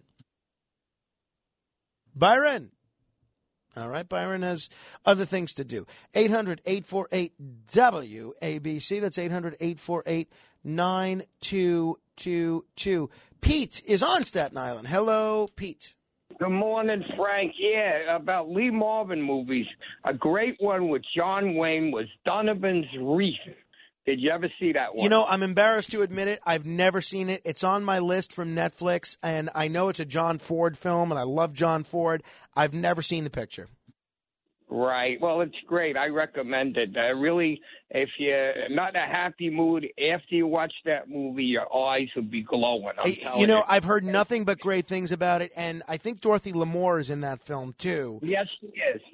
Who's one of my favorites with Bob Hope. A lot of people that went on to be big stars afterwards. And my other point is I'm noticing, I live in West Brighton, a lot of unmarked police cars, a lot of plain clothes.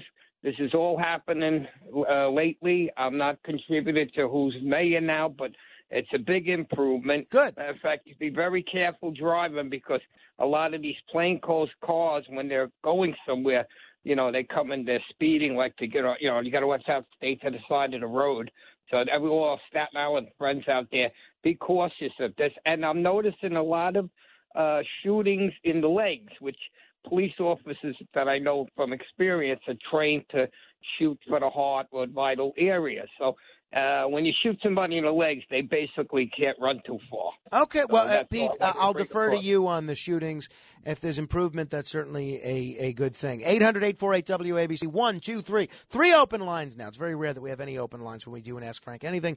But if you want to ask a question, now's your opportunity, 800-848-9222. Mike emails. Hello, Frank. What was your grade point average when you graduated from college? The truth is, Mike, and I'm not dodging your question, I have no idea. I think I paid attention to my grade point average in my first semester in college, but after my first semester, as long as I passed these classes, I have no idea what my grade point average was. I was not as studious in college as I wish I were. I did manage to graduate in 3 years, but my focus in college was on other things. It was working. I was working here at this radio station. It was on doing internships, doing independent studies. At the time, I set the Guinness World Record for longest live TV talk show marathon by doing a 33-hour talk show. I wish I would have paid more attention. I wish I would have done more of the readings, but I have no idea what my grade point average was. It was 0.0. It was not 0.0. It was good enough to graduate, but I don't know what it was. 800-848-WABC. That's 800-848-9222. Nick is in Manhattan. Hello, Nick. What's up, Frank? How are you? Nice to talk to you. I usually catch the very end of your show. Congratulations on the birth of your child. Very happy for you. Congratulations. That's very kind of you. Thank you. So I have I heard your, the various questions. Well, you could ask about anything. I mean, Well, I figured I'd go for the wrestling question because it's late at night and I couldn't think of a really good question. So we'll stick to the wrestling question. So it's going to be a two-part question. WrestleMania 2. What was the main event? King Kong Bundy versus Hulk Hogan in a steel cage. And who were the guest commentators? Well, there were a bunch. In fact, I recently rewatched WrestleMania 2, maybe a few months ago. I remember Elvira was one, and I remember the cat Ernie Ladd was one. I don't remember the others.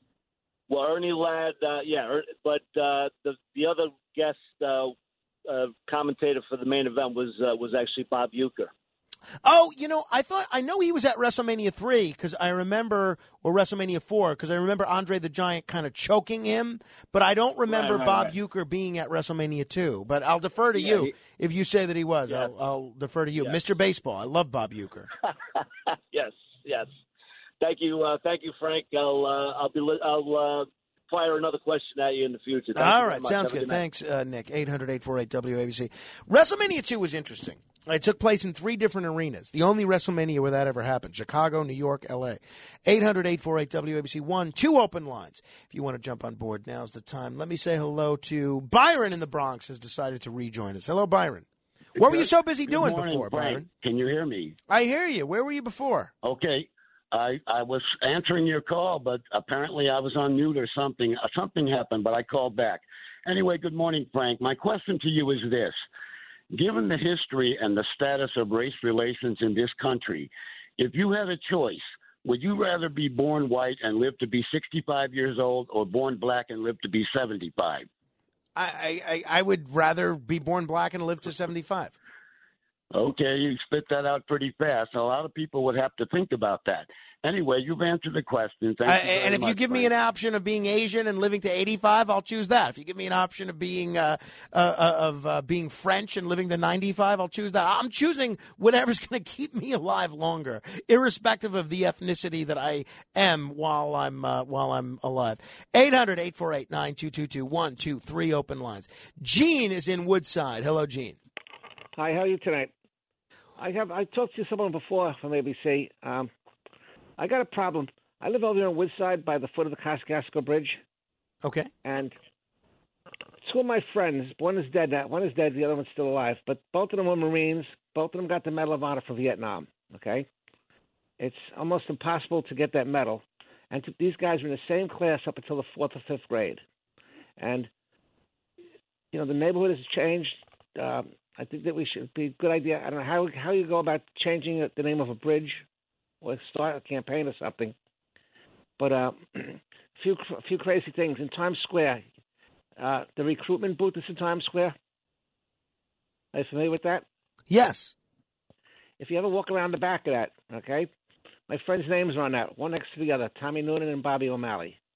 And I really think that would be a good name. We hear the Kosciuszko Bridge getting screwed up. Nobody can pronounce it.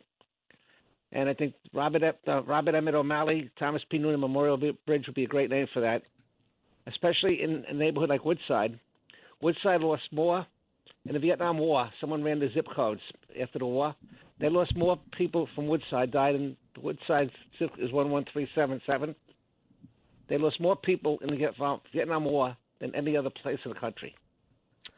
Well, look, I'll defer to you. It sounds like you know what you're talking about in that respect. And in terms of what it takes to rename a bridge, right? There's what it actually takes in terms of the mechanism to rename it, and then there is what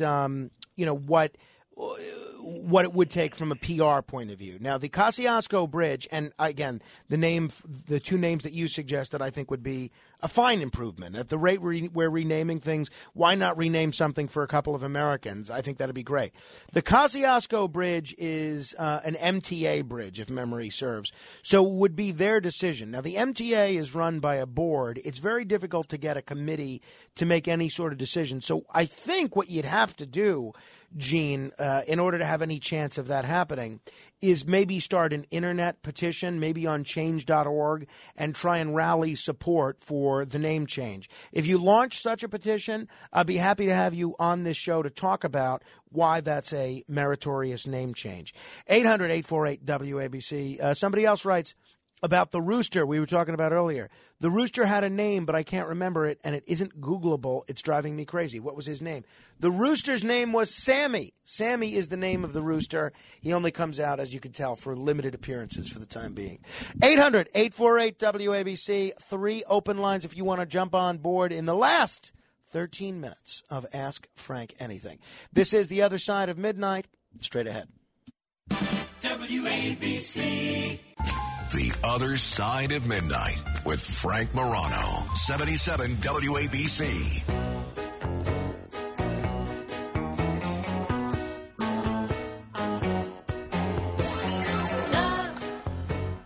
Love will keep us together. Think of me, babe, whenever some sweet talking girl comes along, singing a song. Don't mess around, you just gotta be strong. Just stop, 'cause I really love you. Stop, I've been thinking of you. Look in my heart and let Love will keep us together, Captain and Tennille. It did not keep them together. They ended up splitting up. But it could be because they did not make use of the incredible benefits of Life Change Tea. Life Change Tea at getthetea.com is a phenomenal product. I was just having an off-air discussion about carbonation.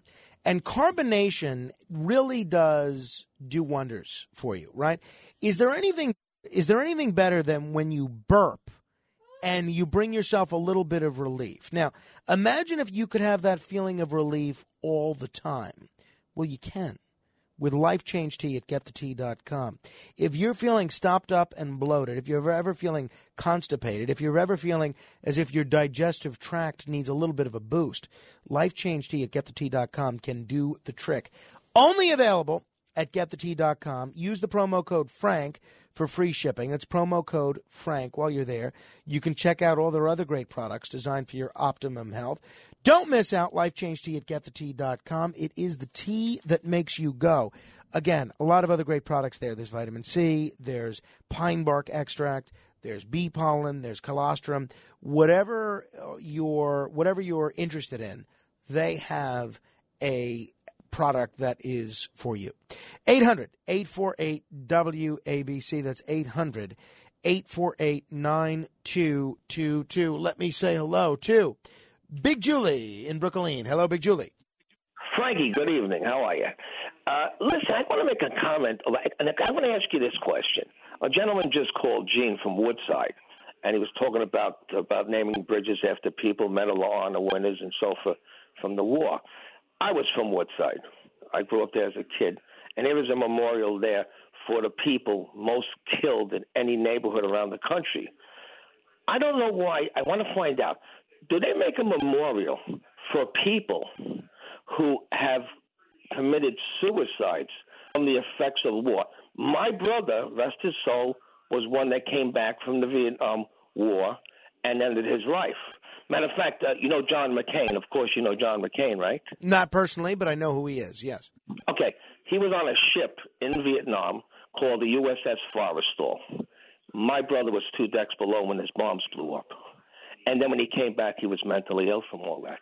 Now, there are so many veterans that have ended their lives from wars. And how come we haven't made a memorial to those people that came back and ended their lives? You Do know, you have any ideas? You know, Do they Julie, have anything like Julie, that? it's no, they don't, and they should. And I have been active with a group called the Gold Shield, and that's their whole mission is to put an end to veteran suicide. And I really think, and especially on Veterans Day, this is something that we talk about a great deal.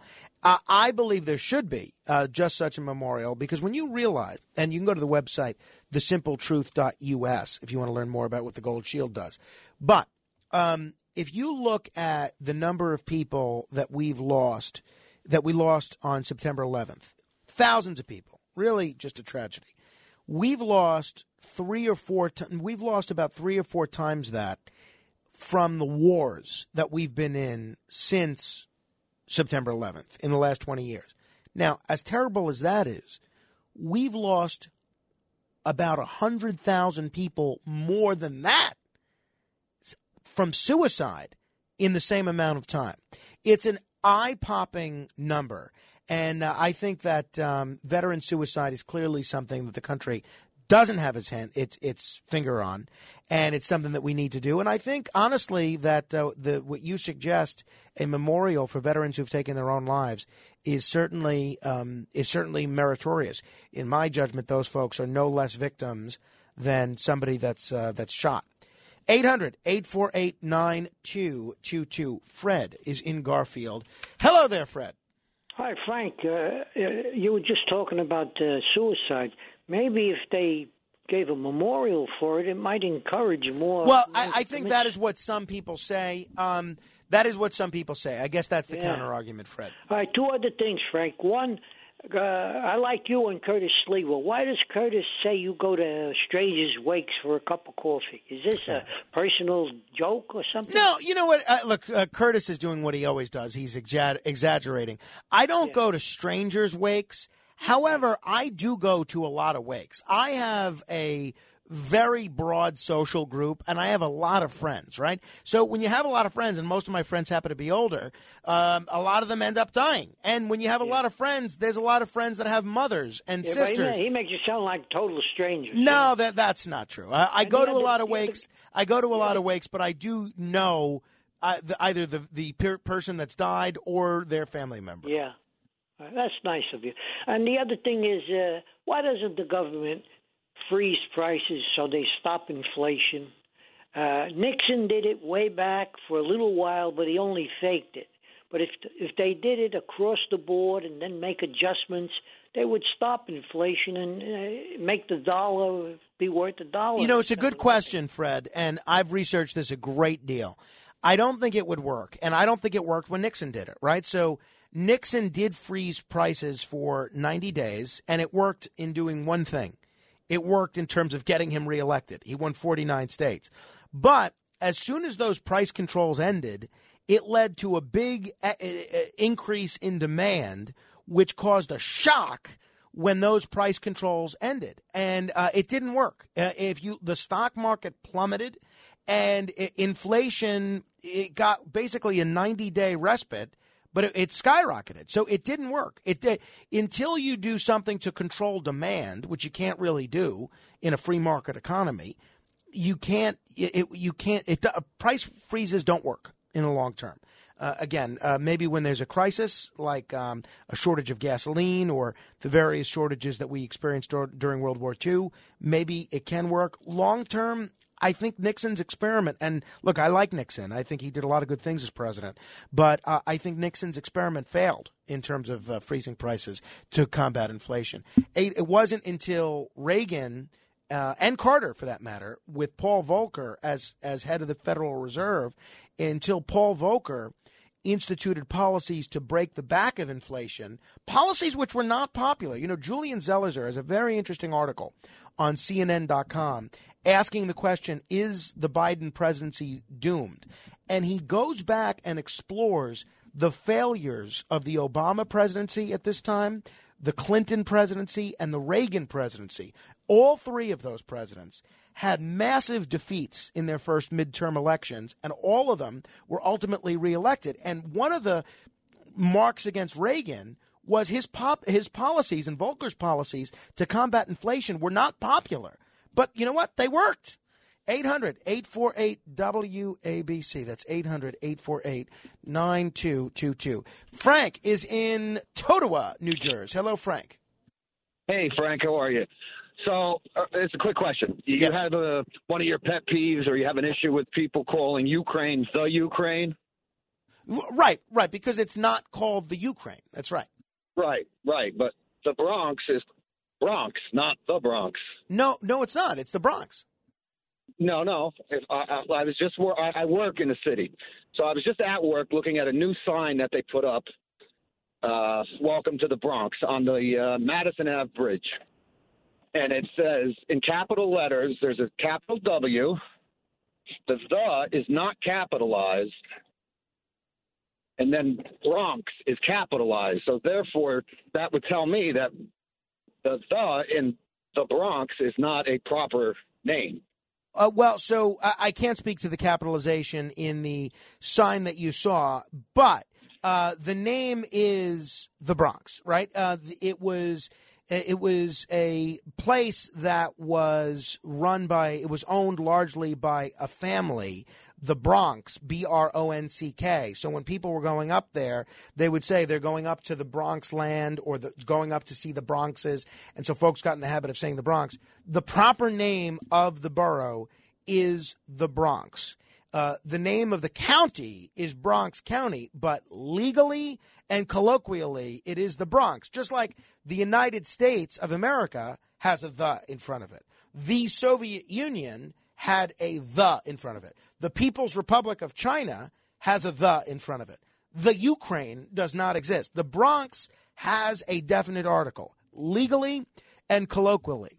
The county of Bronx, as I said, doesn't place the before it, but it is the Bronx. It is. So that's just the way it is. The official borough is the Bronx.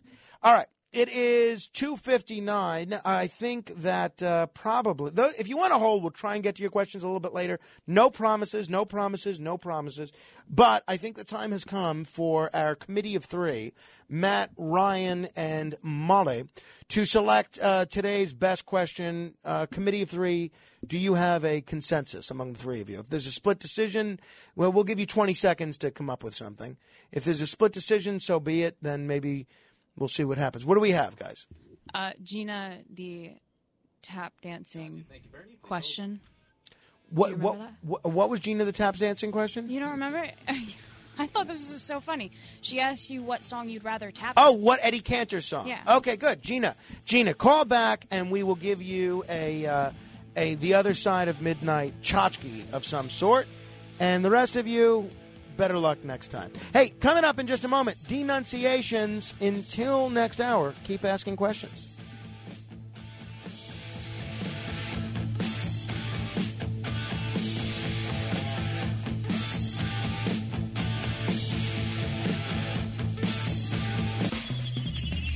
This is The Other Side of Midnight with Frank Morano. They're running a strange program, y'all. Talk Radio 77 WABC. Now, here's Frank Morano.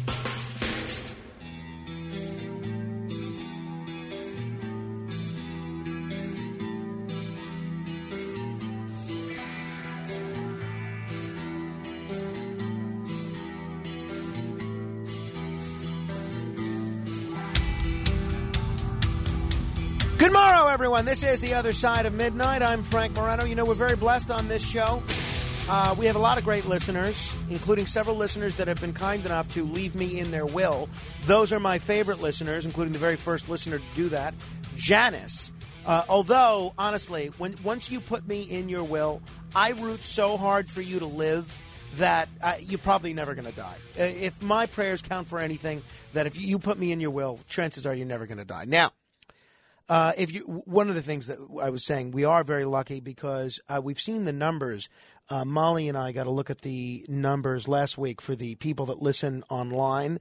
And then 2 weeks ago, we got to look at the actual radio ratings. And we are doing, thankfully, gangbusters. We're doing very, very well. Much better than this station has ever done in this time slot, at least in the course of the last 16 years.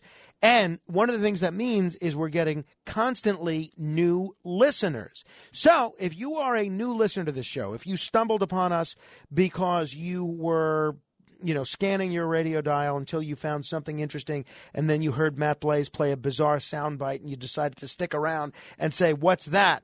Then you may not be familiar with what we do each and every Friday morning at 3 a.m., but luckily for you, this is your first entry into The Other Side of Midnight presents Denunciation. That's right. It is time for me to denounce those that need denunciation. I have no problem calling out injustice or shenanigans wherever I see them.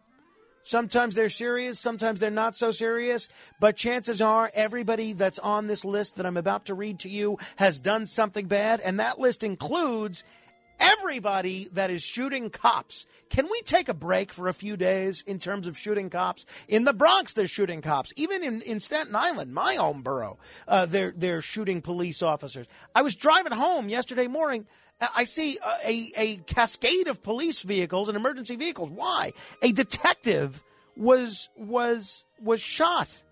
Now, in this 16-year-old gangbanger shooting a cop in the Bronx, this other miscreant shooting a detective on Staten Island.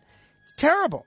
So if you're shooting police officers out there, whether it's in New York or elsewhere, I do denounce you. I also have to denounce, this is a bipartisan denunciation. This is a nationwide denunciation. I want to denounce all of the gerrymanderers.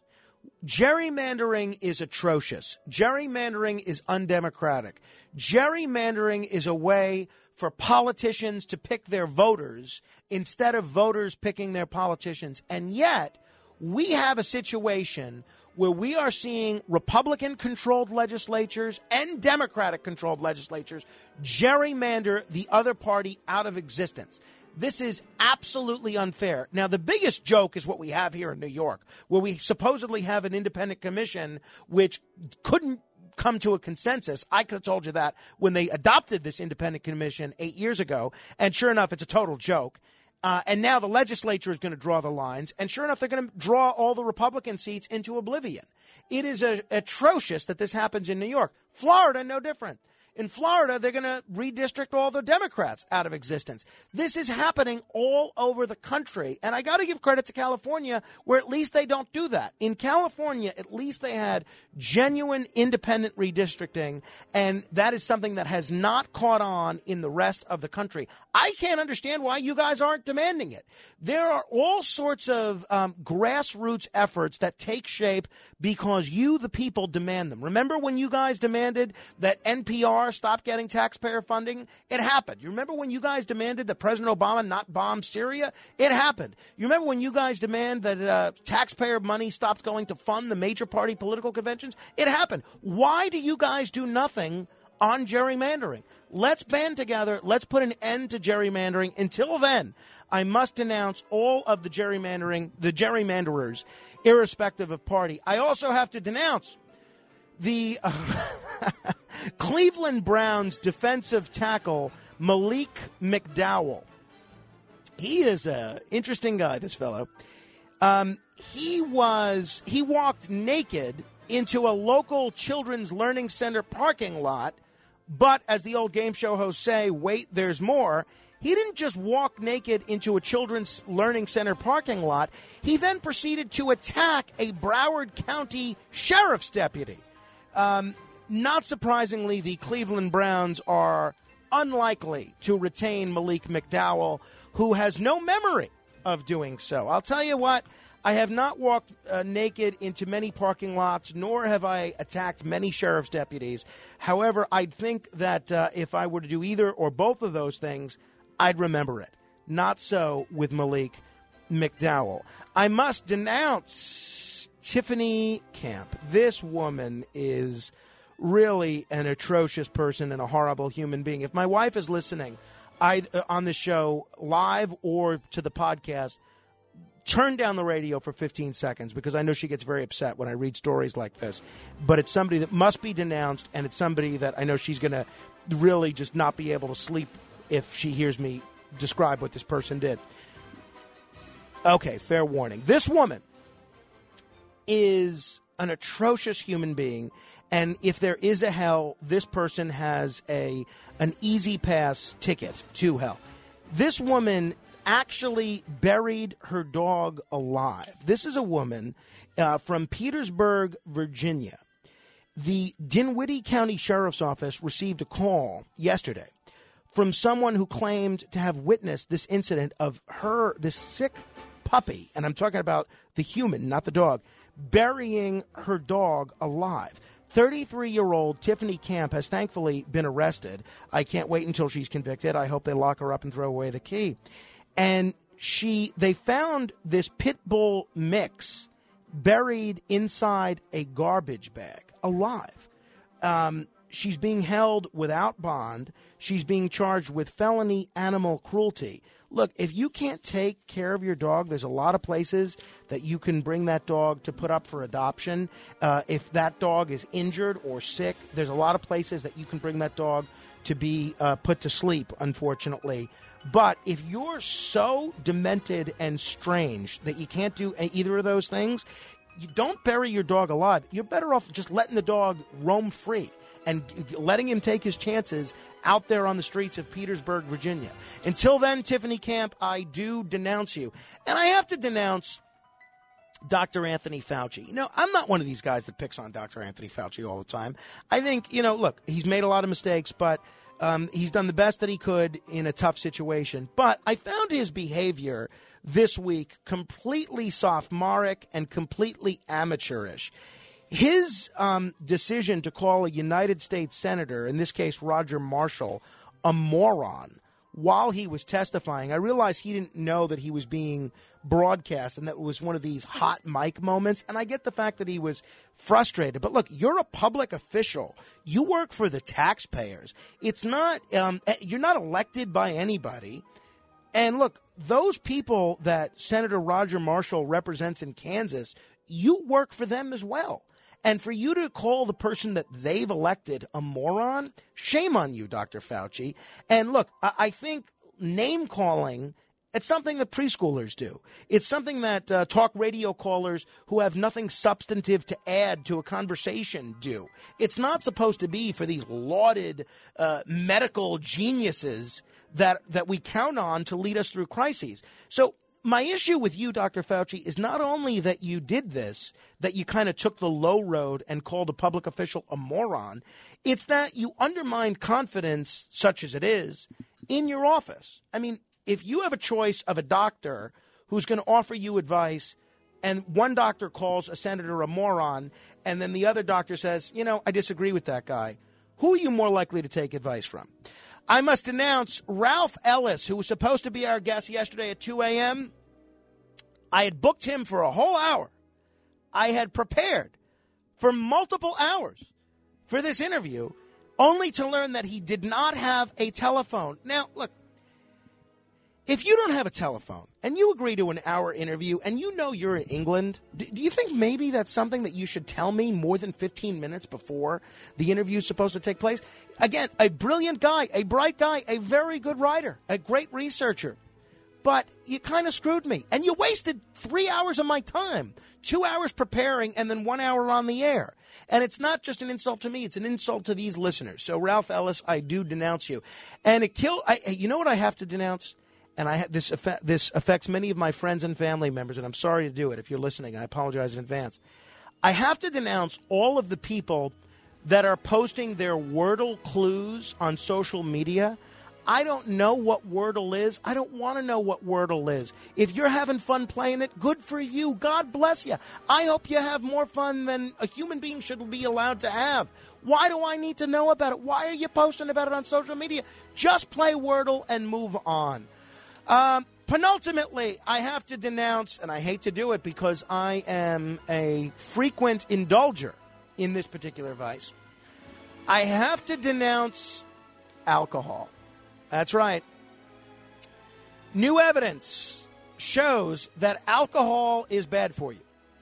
A new report by the World Health Federation yesterday shows that no amount of alcohol is good for the heart. Now, this goes basically the opposite of what we've heard of a glass of wine here, a glass of wine there. It's good for you. This particular report by the World Health Federation shows that no alcohol is good for you. Now, there's a lot of criticism of this. People are jumping on this, saying that they don't agree with it. I hope they're wrong. But until there's competing data, alcohol, I do denounce you. And I have to denounce a really reprehensible person, and maybe she can be friends with Tiffany Camp, the dog barrier. I must denounce Carrie Kavyaska. This is a teacher. The fact in Connecticut, the fact that this woman was ever in a position to supervise any children is beyond me. This particular teacher has been arrested for leaving her children home alone in Watertown, Connecticut, when she went on a vacation to Florida with her boyfriend. Now, in text messages reveal that what she told her children under the age of 12, when the children texted her about, hey, what are we going to eat? Meanwhile, she has an ex-husband that these kids could have stayed with. They didn't go to school. Of course, they missed school. Or unexcused absences. That's when red flags started being raised. So the children text this woman, Carrie Lynn Kavyaska, and they said, well, Mom, what should we eat? And this is while this woman is running around Florida like the rest of the Northeast with her boyfriend. She says to them, just eat candy. She told her children to just eat candy when they asked about what they should eat for dinner while she was gone. The messages also showed that Kavyaska was adamant that the children stay in the basement of their home so as not to be seen by anyone. Now, this woman has told investigators that she did go to Florida, but she claims that her brother was home with the children. Doesn't look like that was the case. And the text messages seem to belie that. The text messages that are now public between her and her kids about staying in the basement and eating candy. And again, if that proves not to be the case, I will take back my denunciation. But until then, Carrie Lynn Kavyaska, I do denounce you. You want to comment on any of my denunciations, you're welcome to give me a call. 800-848-WABC. That's 800-848-9222. In the meantime, perhaps you'd like some gold. Gold is pretty valuable. It was valuable 1,000 years ago. It's going to be valuable 1,000 years from now. Gold, silver, and other precious metals are hedges against inflation. And ever since President Nixon took us off the gold standard, inflation has been something that we've had to contend with, but nothing like what we're dealing with now. We are seeing the worst inflation that we've seen in 40 years. And if you're concerned about that, if you're retired now or if you're going to be retiring in the future, you need to think about converting your existing retirement account into a gold or silver IRA. If you do that, think about doing it with Legacy Precious Metals. Gold should be a part of every wise investor's portfolio, and Legacy is the company that you can trust because they give you unbiased information based on your individual situation. So contact Legacy today. Write this number down, 866-932-0635. One more time, 866-932-0635, or visit LegacyPMInvestments.com. Thoughts, questions, comments on anyone I've denounced, give me a call, 800-848-9222. That's 1-800-848-WABC. Straight ahead. WABC. It's The Other Side of Midnight with Frank Morano, 77 WABC.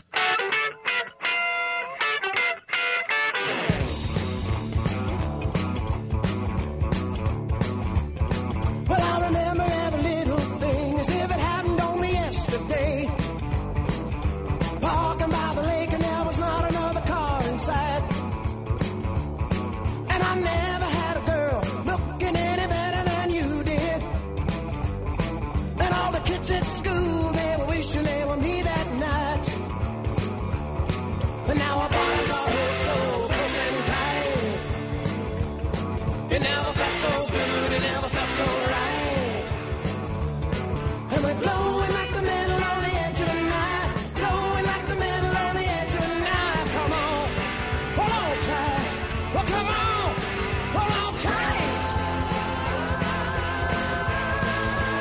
This, of course, is Paradise by the Dashboard Lights by Meatloaf, and it is my sad duty to inform you, if you haven't heard about this already, that we have been informed just moments ago. The Other Side of Midnight proudly presents breaking news. That Meatloaf, the singer and actor, has died at the age of 74. His agent has confirmed this. No cause of death was shared. The musician was born Marvin Lee Aday, died on January 20th with his wife by his side.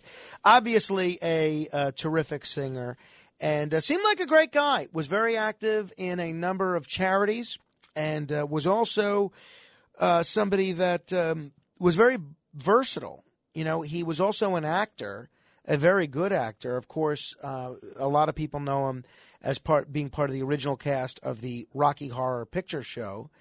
And he is in a film that I just love, Fight Club, where his character of Bob Paulson, or Robert Paulson, is just terrific. And he plays a character in that film which is nothing like what the Meatloaf persona that we came to know was. So he was one of the best-selling music artists of all time, worldwide sales of more than 80 million records, and a real icon in the world of rock, not only in the United States, but in Europe as well. So he's going to be missed by his fans, and I'm sure by his friends and family. Condolences to everybody that knew him. 800-848-WABC. If you have a Meatloaf memory you want to share, now's the time. Now's the time. 800-848-WABC. Meatloaf passing away at the age of 74. Sorry to see him go. I like Meatloaf. I like some of his songs. I wouldn't call myself an obsessive Meatloaf fan, but he certainly was very talented. No doubt about it. No doubt about it. 800-848-WABC. That's 800-848-9222. Teresa is in Massapequa. Hello, Teresa. Hi. Hi. So last night was the first night I ever listened to your show. Oh, well, welcome aboard. Yeah, thanks. And so I'm just wondering, so now tonight I hear that you're saying that in 2001 you're rolling out a tarp at the Cyclones. And I'm like, how does this guy know everything? That's my question. How do you know everything? Well, Teresa, you're very kind, and I hope we can keep you as a listener. The truth is I don't. I know very little. I mean, there is a narrow set of topics that I know about. I know a lot about minor party politics, particularly in New York State. I know a lot about professional wrestling from the years 1980 to the year 2000. I know a lot about the New York Mets from, say, 1979 through 2006, maybe. Beyond that, I don't have a tremendous amount of knowledge. I know The Godfather pretty well. We used to do on Wednesdays Stump Frank, but then it kind of got old.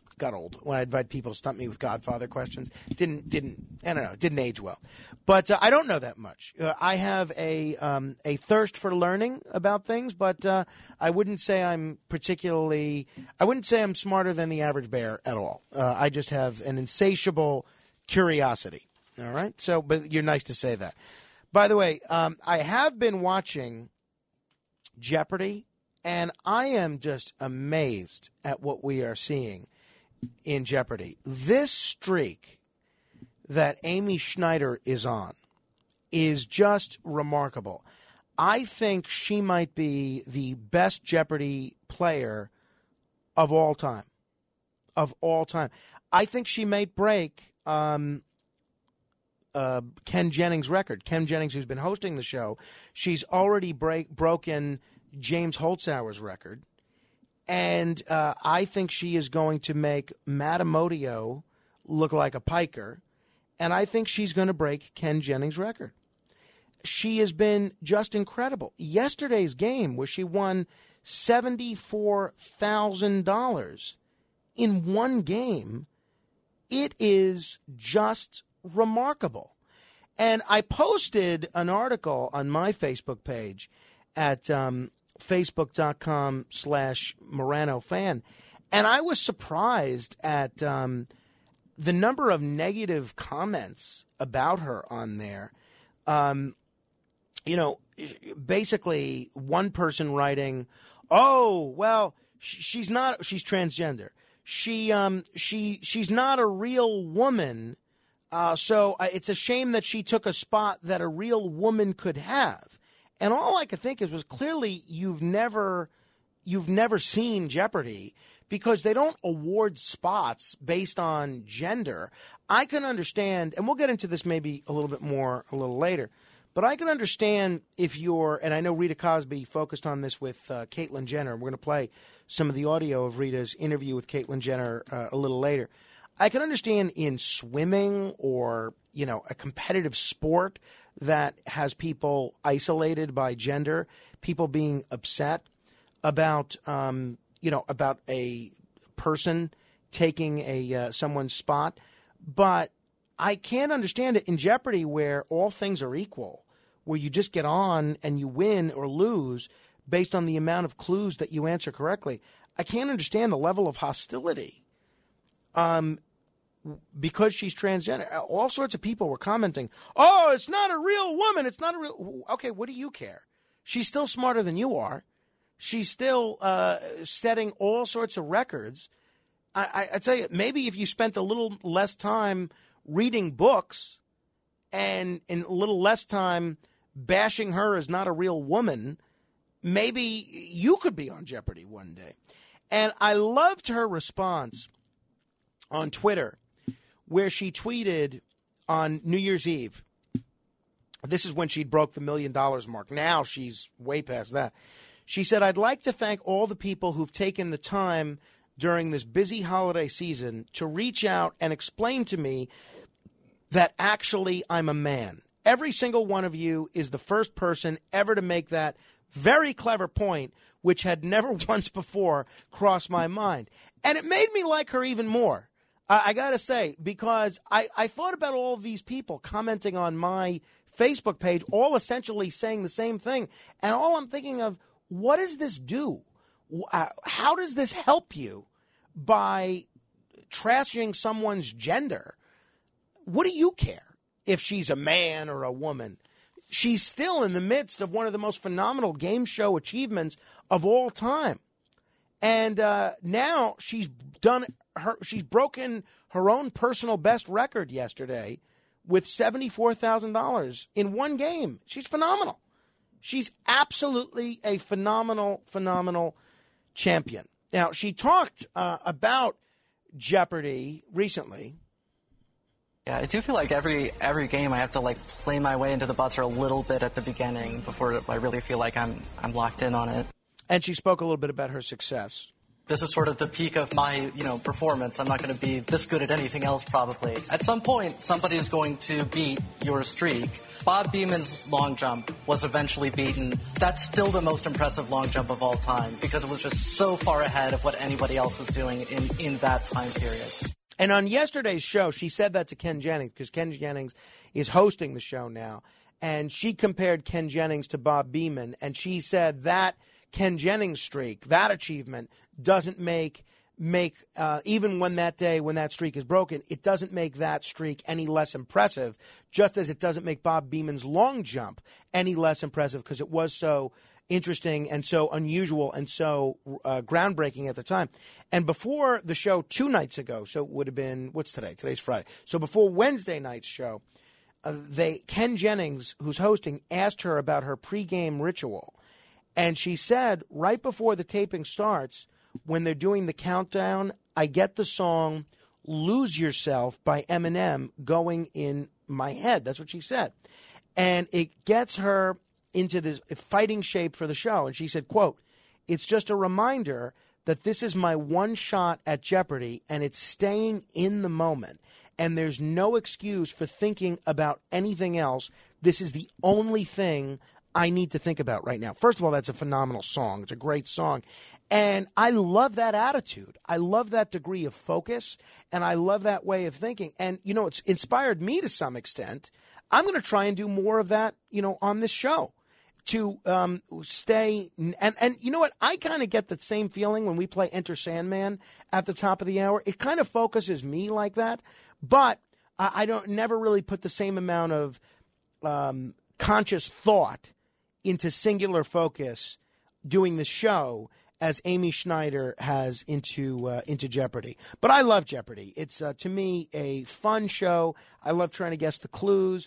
My favorite day, if you want to know, maybe I'll amend my answer to Ellen's question from the first hour. My favorite day, it happens maybe once every 3 months. My favorite days are when none of the contestants get Final Jeopardy correct, and I get Final Jeopardy correct. That happened once this week with Moliere. I got Moliere. And then it happened once about a month ago where I got the answer as North Dakota. It was a Theodore Roosevelt question. But I really, it's been fun to watch. And you know what? The ratings are through the roof. There was an article in the Wall Street Journal this week, I think it was the Journal, where it said, who's the host of Jeopardy? Because remember all the controversy about who's hosting. Is it going to be that guy that got canceled for making a gay joke 20 years ago? Or is it going to be Ken Jennings? Is it going to be the former star of Blossom, Mayim Bialik? And basically the whole tenor of this Wall Street Journal article was, who's the host? Who cares? The ratings are higher than ever, and it's all due to this woman.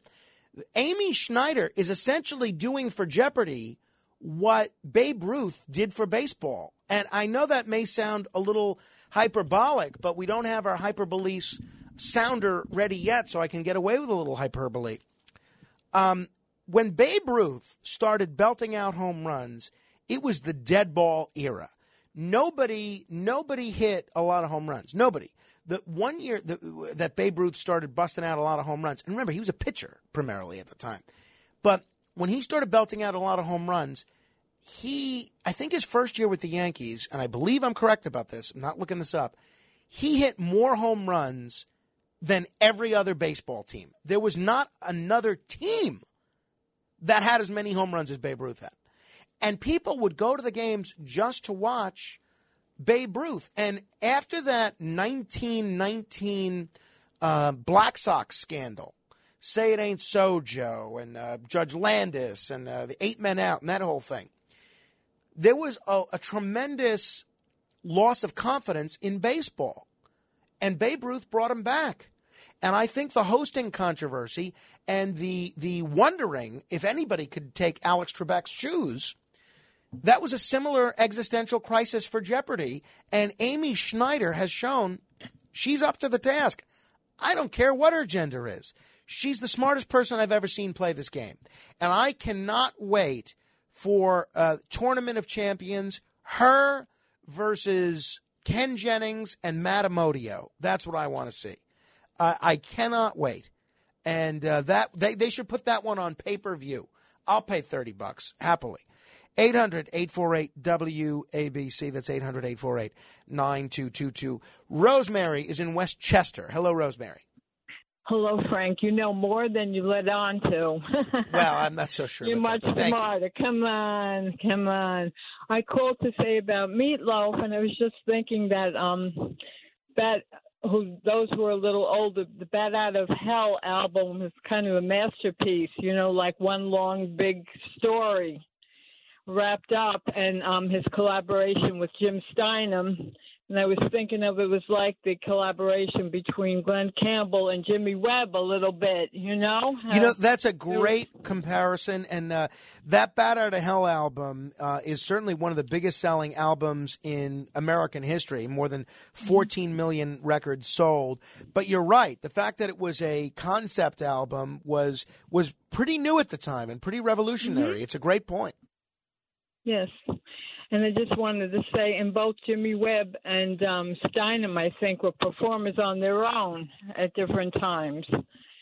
Yeah, And, he's certainly going to be missed. No doubt about it. He was a great artist. And thanks for pointing that out, Rosemary. 800-848-WABC. That's 800-848-9222. If you want to comment on Jeopardy, if you want to comment on Meatloaf, if you want to comment on anybody that I denounced or anything else, you're welcome to. Steve is in Oceanside.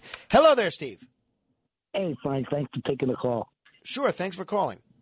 Yeah, hey, I was hoping Rosemary didn't didn't take my thunder there. She's pretty knowledgeable about the music too. Oh, she sure is. So she set a high bar. So you're going to have to work extra hard to eclipse that. Oh, I'm not going to have to work that hard. This one's a good one. I don't know. I mean, you were a very knowledgeable guy. Ted Nugent put out an album in 1976 called Free For All. Half of it was with his original lead singer, and the other half was with Meatloaf. Really? I didn't know any of that. Yeah, it's some of Meatloaf's best. Well, I mean, I'm a hard rocker. I'm an old guy, but I'm a hard rocker. This album is one of the greatest Ted Nugent albums. It's the album right before Cat Scratch Fever and right before his debut album after he left the Amboy Dukes.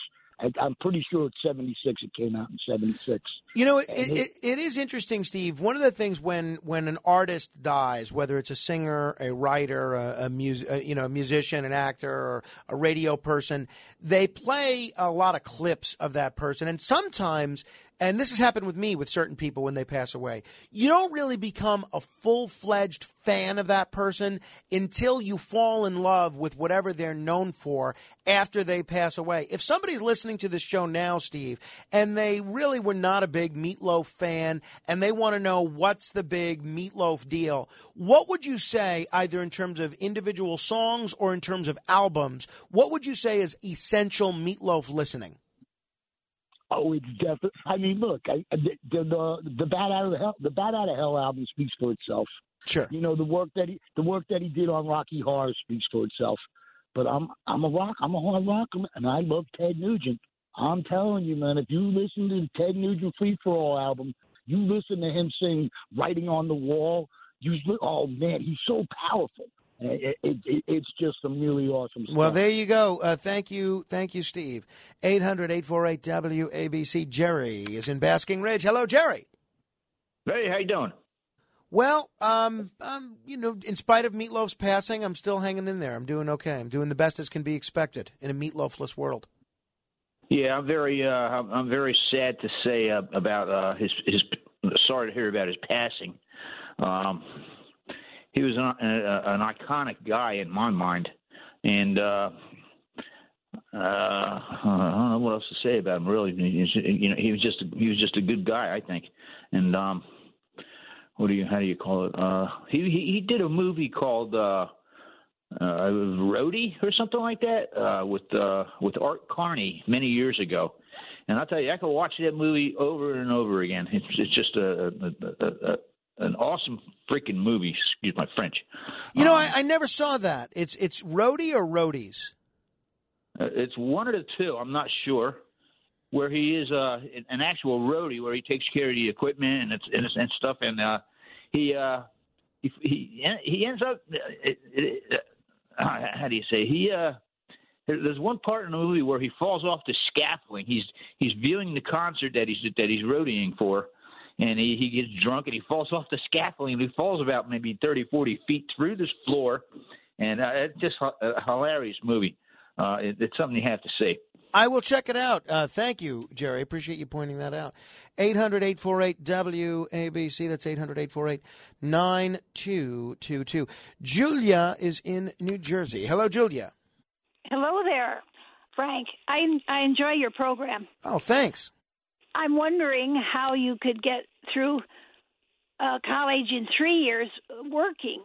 I would think a person working, it would take at least 4 years or more. Well, it's a good question, Julia. I really had to beg, borrow, and steal my way through college. So I was not a good student, but I was a hustler, right? I still am a hustler.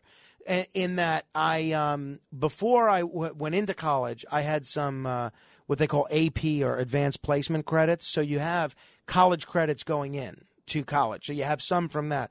I had a bunch, but NYU would only accept if you got a 4 or a 5 on your advanced placement tests. So I took a bunch of AP courses, but the only one that I got a 4 on was political science, shockingly, right? But so that's the only one that I got credit for. Everything else I didn't get credit. Then I went to a division at NYU called Gallatin where you could do all sorts of internships. So I did internships and got college credits for those internships. Now, NYU doesn't care because they get to cash your check. You're paying for the credits. So they're not paying for a teacher to instruct you. You're not sitting in the classroom using their energy. You're not using any of their resources. You're basically working and paying them to work. So I like internships, and I've always been a big proponent of internships, but I interned at a lot of different places. I interned at Fox News. I interned at the Brooklyn Cyclones. I interned here, and I got some college credits doing that. Then I was able to I took classes during the summer, and I was able to – I don't know how I did this still. When I set the Guinness World Record for longest live TV talk show marathon, I was able to persuade – both my faculty advisor and a professor of mine, Barry Goldsmith, who's been a guest on this show. He's a great guy. And sometimes he's on talking about travels. He's a former comedy writer, architectural history professor. Sometimes he's been on talking about comedy. And that's why I'm always really in Barry's debt, because he really looked out for me a lot when I was in college. So whenever I can offer him a helping hand with anything, I always try to do so. But he and my faculty advisor actually let me do my Guinness World Record-breaking show as an independent study.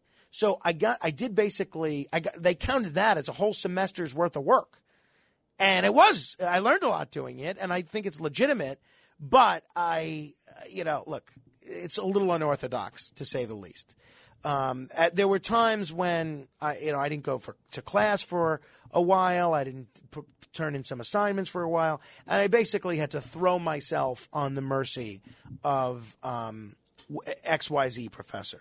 And more often than not, these professors were very sympathetic, and I've never forgotten all of those professors that helped me out during those times.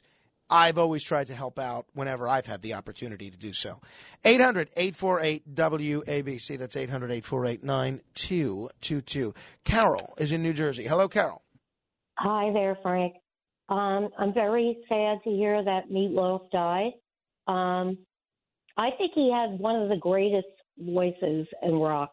There was only one person that I think had a better voice than him, and that was Freddie Mercury, because he could have been an opera singer. He had such a range, and I think he was incredible, really. Oh, no doubt about it. I'm a big Freddie Mercury fan as well. My friend Coach is Mr. Freddie Mercury. If you go to my friend Coach's house, he's got Freddie Mercury houses all over the place. So I am a big fan of both of their talents, that's for sure. 800-848-WABC. Lamar is in Manhattan. Hello, Lamar. Mr. Morano, I'm not intimately acquainted with your career, but I assume you've been in the media for some time, and I find it shocking that a man of your sophistication would believe that this transgendered person that you made reference to on that show, I think it was called a game show of some kind, who is so brilliant, that this is mere happenstance. We know that for some time there have been elements of our society, particularly in Hollywood, who have been attempting to normalize everything that is dysfunctional and not normal. You know, Mr. Morano, this used to be a country that was famous for breeding giants. We have become a nation of eunuchs. We were a nation that celebrated and honored men like Teddy Roosevelt, whose statuary was recently removed from in front of the Museum of Natural History, and all for what? All for what? In order to appease groups that hate our flag, hate our country, hate the God of our fathers, hate the founding fathers themselves, and in the final analysis, hate us. Lamar. Mr. Morano? Well, you can call me Frank, number one. Where I'm going to call you Lamar, we're informal. You can call me Frank.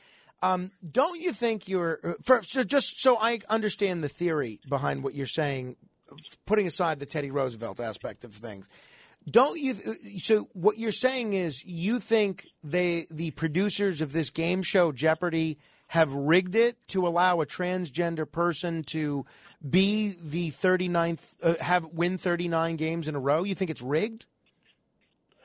Mr. Morano, we know for a fact that there was a game show, very popular once upon a time in this country, where that exact scenario occurred. It was a great scandal. Well, it would not be the first. Yeah, Lamar, thank you. And I love your North Carolina accent. It reminded me of my old friend Barry Farber for a minute. But first of all, I think you're being a little silly. Even mentioning, this Jeopardy champion and the taking down of the Theodore Roosevelt statue. I mean, the two issues are not at all the same. I think it's fine to watch a game show, enjoy a game show, and also be opposed to taking down the Theodore Roosevelt statue. Number two, the game shows now are very, very heavily regulated. I have spoken with a lot of contestants on Jeopardy, both on the air and off, and one of the questions I always ask them is, what was it like to interact with Alex Trebek? And one of the things they all say is, he didn't interact with the contestants except when he was reading clues because of that same quiz show scandal of the 1950s. That quiz show scandal really did reform game shows going forward. Look, I'm all for conspiracies. You want to talk about JFK assassination? I'll be with you till the cows come home. I had on my list, I didn't get to it last hour. We'll either get to it today or save it for Monday. This Whitey Bulger situation. You want to tell me that he was whacked and the government was in on it? Fine. Epstein whacked and the government was in on it? Fine. I'm with you. Martin Luther King assassination, government cover-up? I'm with you on that. I cannot entertain for a second that Jeopardy is rigged. The reason that Amy Schneider is winning is not because the game is rigged. It's because she's smarter than everybody. And because she's faster with her buzzer than everybody. She's better at the game. And that's why it's so impressive to see what I consider to be a once-in-a-generation game show talent, really a once-in-a-generation intellect, be achieving this kind of a streak. It's really remarkable. 800-848-WABC. That's 800-848-9222. I see no similarity between the Theodore Roosevelt statue and Amy Schneider on Jeopardy. None. I don't see anything. Hey, by the way, we want to encourage you to join the Facebook group. You can go to Morano Radio, Fans and Haters on Facebook. That's Morano Radio, Fans and Haters. And you can join the group. We always applaud the conversation starters like Ellen. And Ellen says of Matt Blaze that she enjoys the sound effects that he plays and that she used to listen to you, Matt Blaze, in Central Jersey. Now, if people don't know your radio history, tell folks, where were you on the air in Central New Jersey? How amazing is that? We were just talking about this, you and I, tonight. See, I have more of a belief that this is rigged than that Jeopardy is rigged. Right. Yeah, But you were telling me about this before the show. And that Ellen then it just so posted about happens she posted about it, which leads me to think that... It sounds like it was. Yeah, right. yeah. I'm not... I ascribe a much higher degree of character to the producers of Jeopardy who I've never met and don't know than I do to you who I work with every Secretly day. in cahoots with yes, Ellen. with Ellen. I wouldn't surprise me. So what's your deal? Where would people have heard you before So you before were here? this, they would have heard me on the Tommy G Show on WCTC in Central New Jersey, which is now a sports station. But it was on, they just switched to sports in September, and that's where I was for 5 years. And what did you do on the Tommy G Show? I co-hosted the show with Tommy G. What did you talk about on it? We talked about news of the day, a lot of Jersey-centric talk, and anything else going on in entertainment and news of the world, and just anything and everything. I feel like you should be better informed if you hosted a news of the day style talk show. That I am now? Than you are now, yeah. Well, it was more, it wasn't a political show, it was just about whatever was going on, whatever topics were the hot topic of the day. And like I said, it was centralized New Jersey. Gotcha. So there's a lot of Jersey stories, but it was about entertainment as well and just topics. Well, you have a fan in Ellen. You have a fan in Ellen, but I appreciate that. She's a fan of mine, so she's got questionable taste. I guess you took her away. That's right. That's right. What it seems like. That's right. 800-848-WABC. John is in Garden City. Hello, John. Hey, Frank, in regards to Meatloaf passing, may rest in peace, but there's a bit right now, I just saw him on the Mike Huckabee show where he's being interviewed by, Meatloaf is being interviewed by Mike Huckabee. He explained how as a kid, they went, when JFK was in Texas, they went to see what he was speaking to an arena, and they actually meet him at a gate, and they meet JFK, quickly, and then they hear on the radio within a certain amount of time that he was assassinated, and he'd explain how they went to the actual site where he was shot, the hospital, and how they saw the limousine, and how actually they were driving. An FBI agent stopped them to jump in their car to get to the location. Very cool story. You should watch it. It's on YouTube, but I will. I'll check it out. That sounds really interesting, actually. Yeah, it's really cool stuff. So like assassinations and so forth. And but I thought it'd be something to talk about. But anyway, thanks so much, listen. I love the show. Well, that's very kind of you, John. Thank you. 800-848-9222. That's 800-848-WABC. By the way, I am on Twitter at Frank Morano. That's Frank Morano.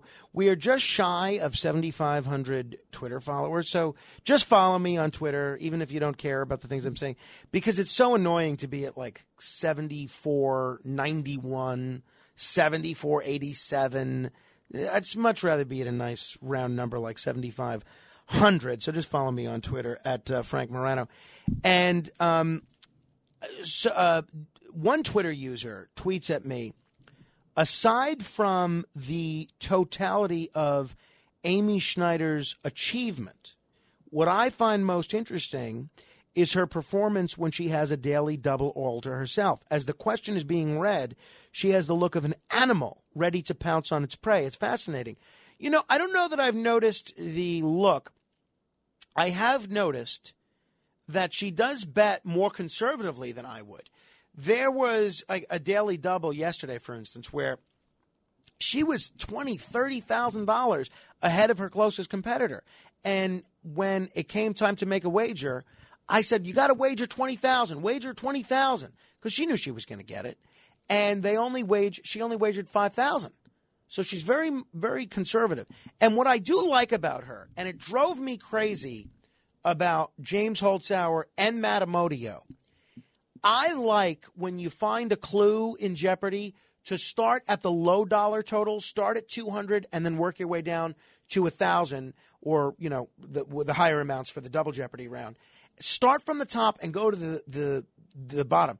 I hated with Matt Amodio and James Holzhauer that they would skip all over the place. I like to start from the beginning because it's like the $1,000 minute. They give you escalating difficulty in terms of the question. So it gives your brain kind of an opportunity to warm up a little bit. She does what I like and what I would do. She goes from the top and down to the bottom. She doesn't start in the middle like these other jabronis. And Douglas McKillop writes, where is my baseball cap, please? Wasn't Molly supposed to be investigating that? Gordon.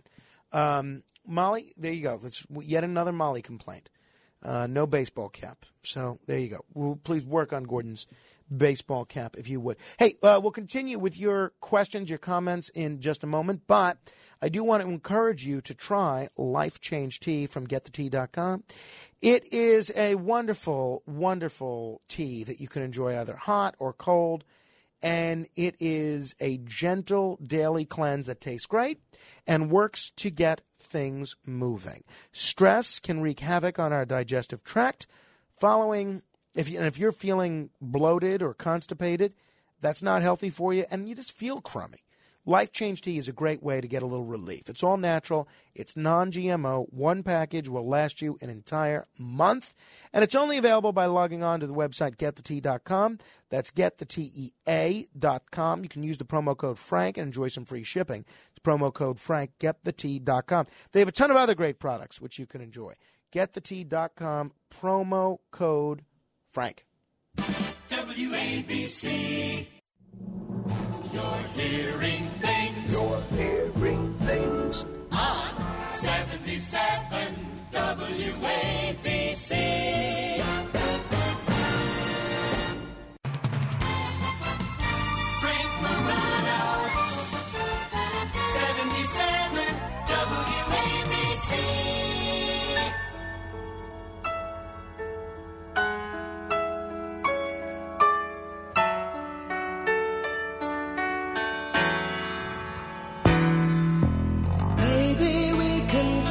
all night. But that ain't getting us nowhere. I told you everything I possibly can. There's nothing left inside of you. And maybe you can cry all night, but that'll never change the way that I feel. The snow is Meatloaf, 2 out of 3 ain't bad. This is The Other Side of Midnight. I'm Frank Morano. If you're just tuning in, rock legend Meatloaf has passed away. So I got one email here. I just want to clarify. The person writes that I sounded happy that the former program director was gone. I'm not happy. I mean, he is doing good things in another market, and I liked him. We got along. I just thought it was absurd that of all the ways to improve a radio show, his idea was to do away with my rooster and the ticker tape. First of all, they initially had that show, the early news, called the Executive Hour, which is the dumbest name, the second dumbest name for a radio show in history. And it was ridiculous. That lasted a week. I had to get to our owner, John Katzimatidis. He had to say, okay, of course this is stupid. And then I had to lobby John. No, it didn't take much lobbying. John said, yes, of course there should be a rooster. It's early. So I just thought it was ridiculous that the way, and it's not unique to him because all program directors do this, what they do to try and improve a show. Oh, do away with the rooster. That'll do it. It was so stupid. By the way, Molly informs me that we are currently only 11 Instagram followers away from hitting a milestone on Instagram. So please follow the show's Instagram page at 77 WABC OSOM. That's for Other Side of Midnight. 77 WABC OSOM. If you go to that Instagram page, we have a link to all the great merchandise you can purchase for this show. My mom bought 2 shirts on there yesterday, and we need other people buying things also. There's all sorts of great things on there. There's a beer stein. There's a fleece blanket. There's sweatshirts. There's coffee mugs. I need a new coffee mug now that I broke my James Garfield coffee mug.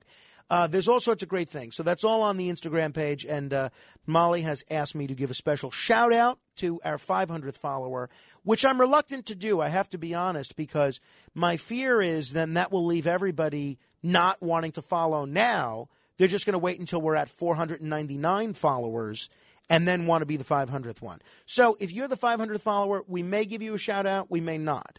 We're not promising you a shout-out. You should follow the Instagram page because it's the right thing to do, not because you're expecting some remuneration or recognition.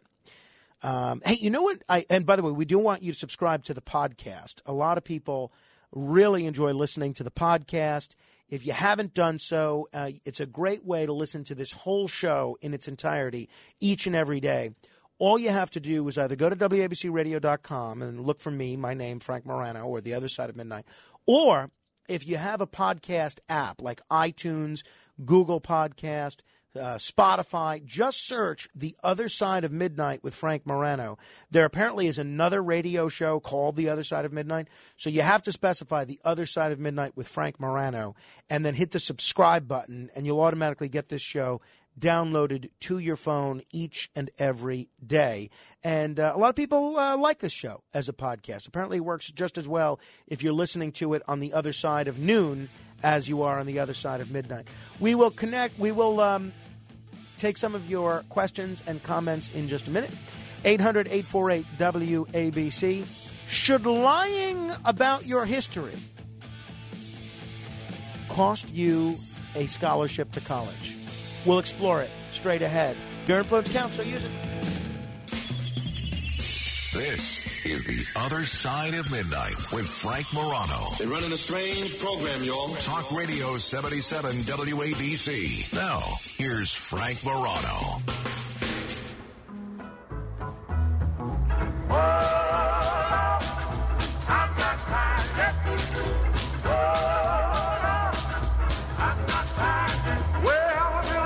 Jesus,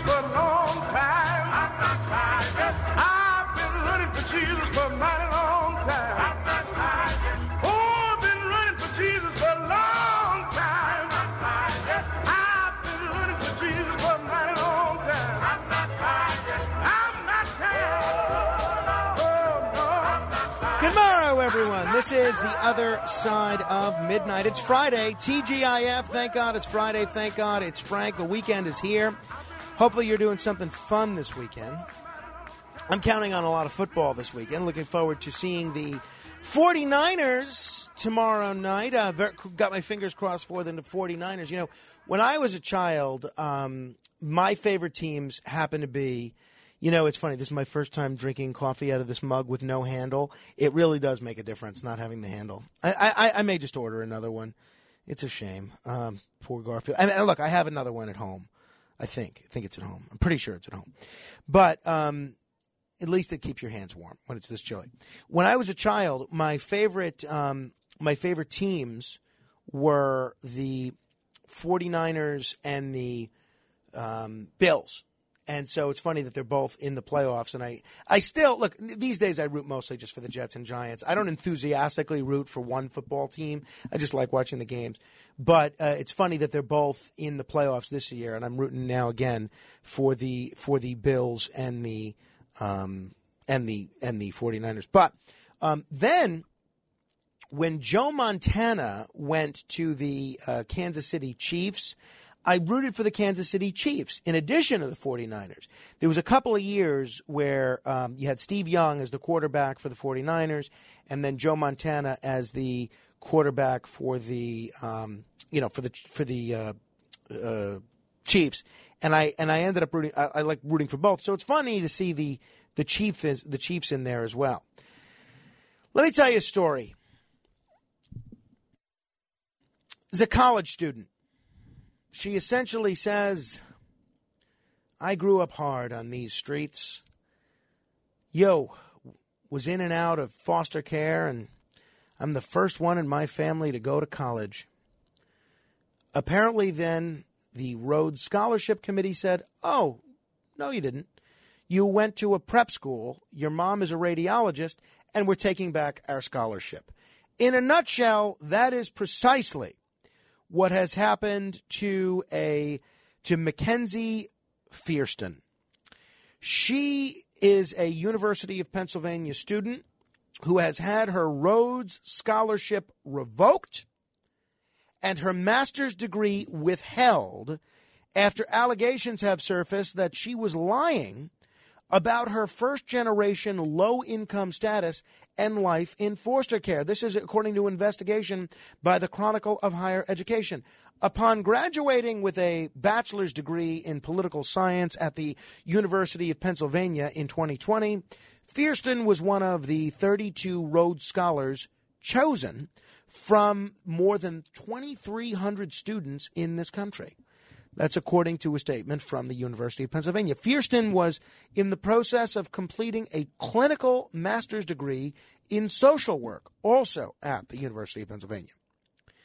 So a November 2020 story in the Philadelphia Inquirer lauded Fierston for her accomplishments and included an interview with her.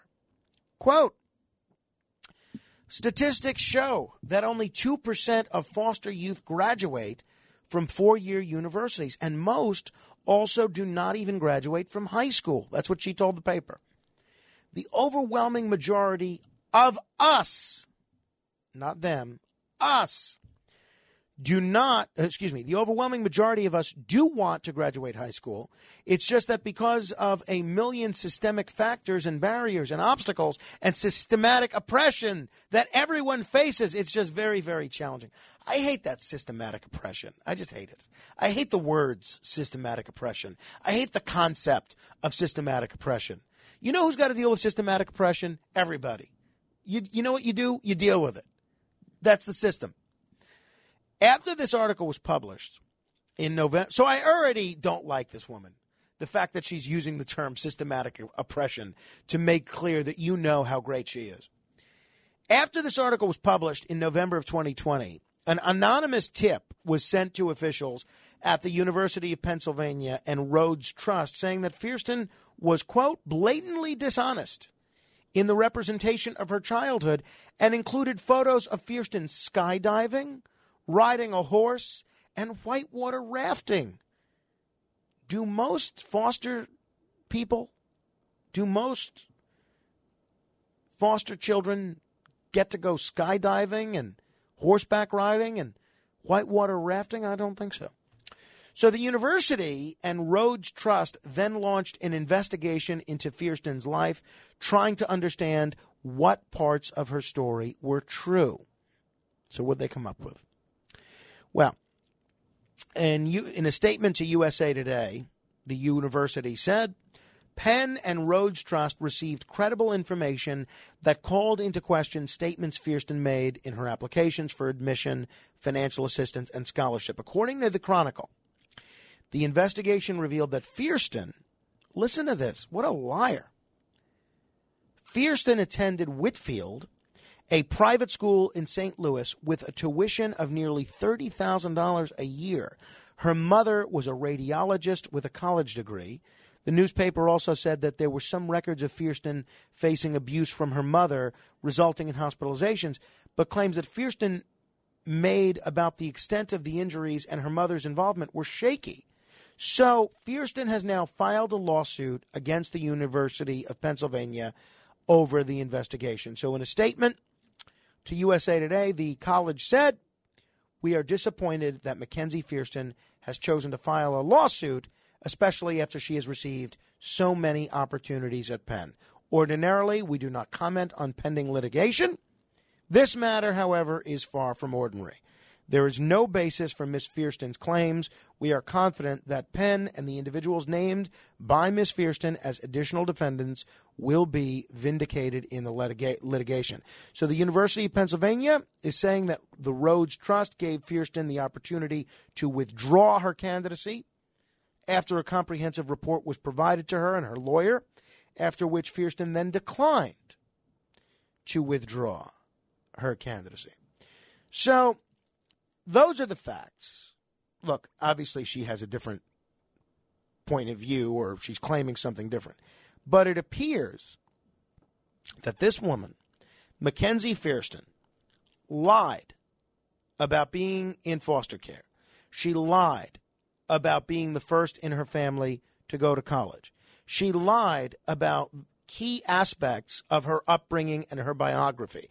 She made it out to the public and to the colleges and to everybody, the Rhodes Trust, that she was a real Horatio Alger story, somebody that was entirely self-made, that lived in foster care and came from nothing to be this huge postgraduate scholar. And now her Rhodes Scholarship has been revoked, and her master's degree is being withheld. So my question for you is this right? Look, she did the work. No one is saying that in college she didn't do the work. She got the grades, she took the courses, she put in the work, and she presumably earned those grades and presumably earned those degrees. Should the fact that she lied about her upbringing and made it sound as if she was this impoverished, abused child who came from nothing, when in actuality she attended private school and was a child of privilege, should that cost her her Rhodes Scholarship and her master's degree? Because as of now, it looks like it will. What say you? 800-848-WABC, that's the question. 1-800-848-9222. Should Mackenzie Fiersten have to forfeit her master's degree? A question.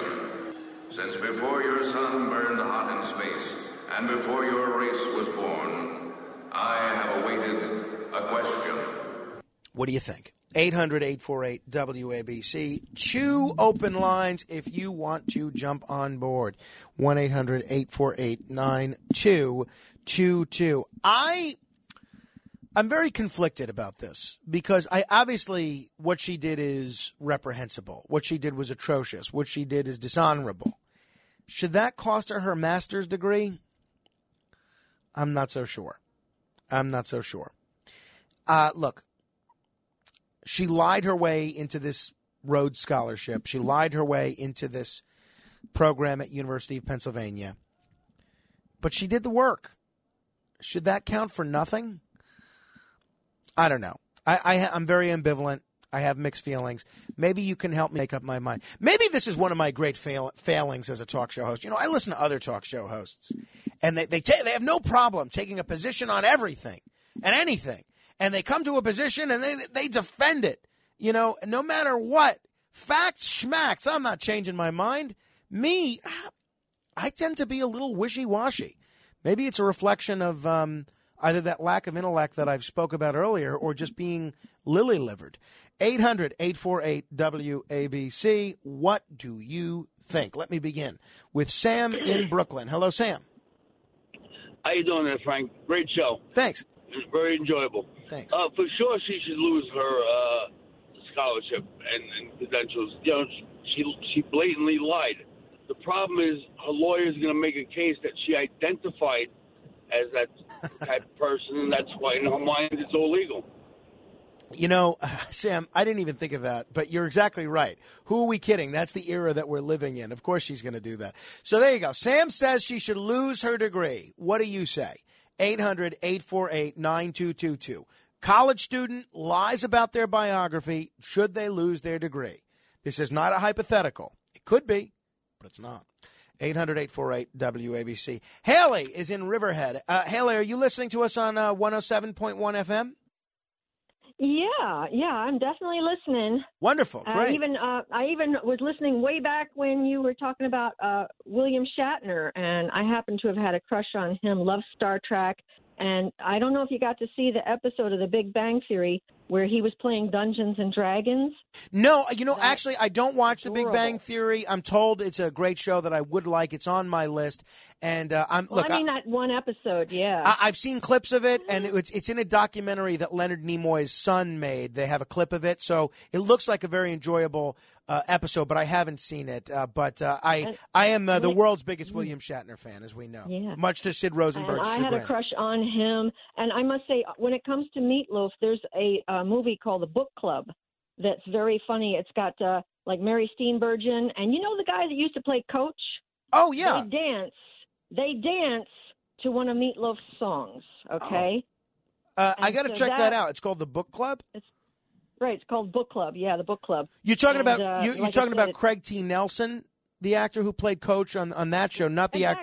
Exactly. Bango. Bing, bing, bing. That's it, yeah. Great, okay. And my other couple of quick things I wanted to mention.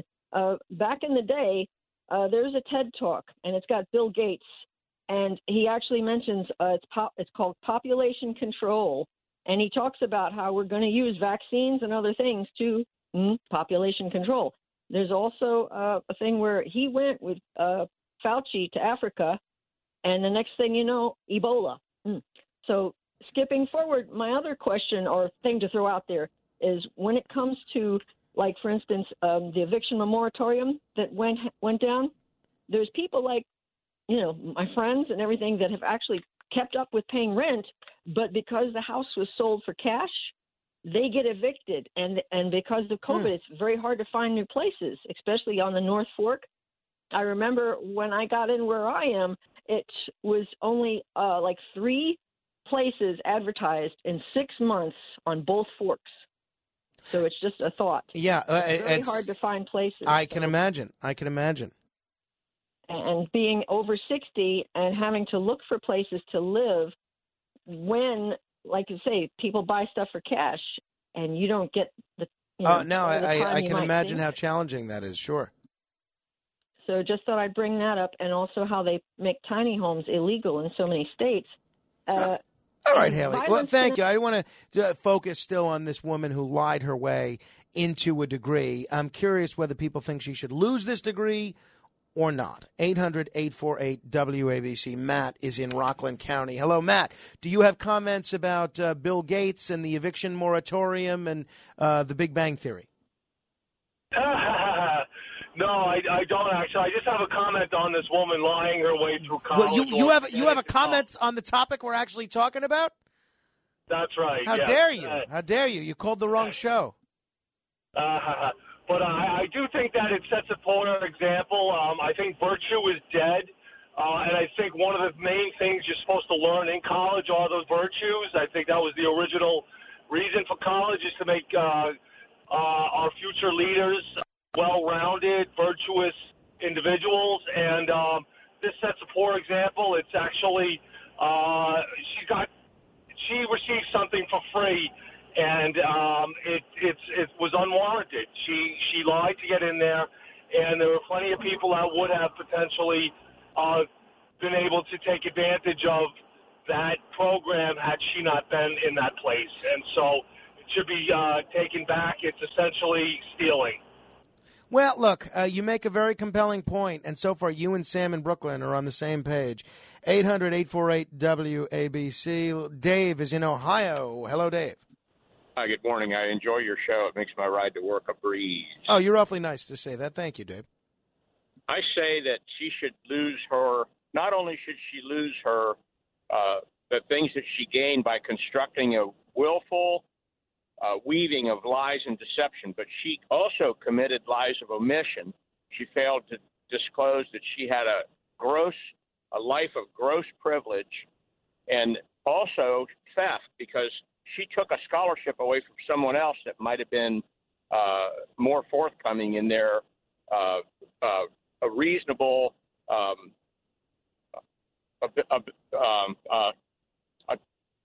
should have gotten it instead. What about this, Dave? I think she should be a shovel leaner for the DOT.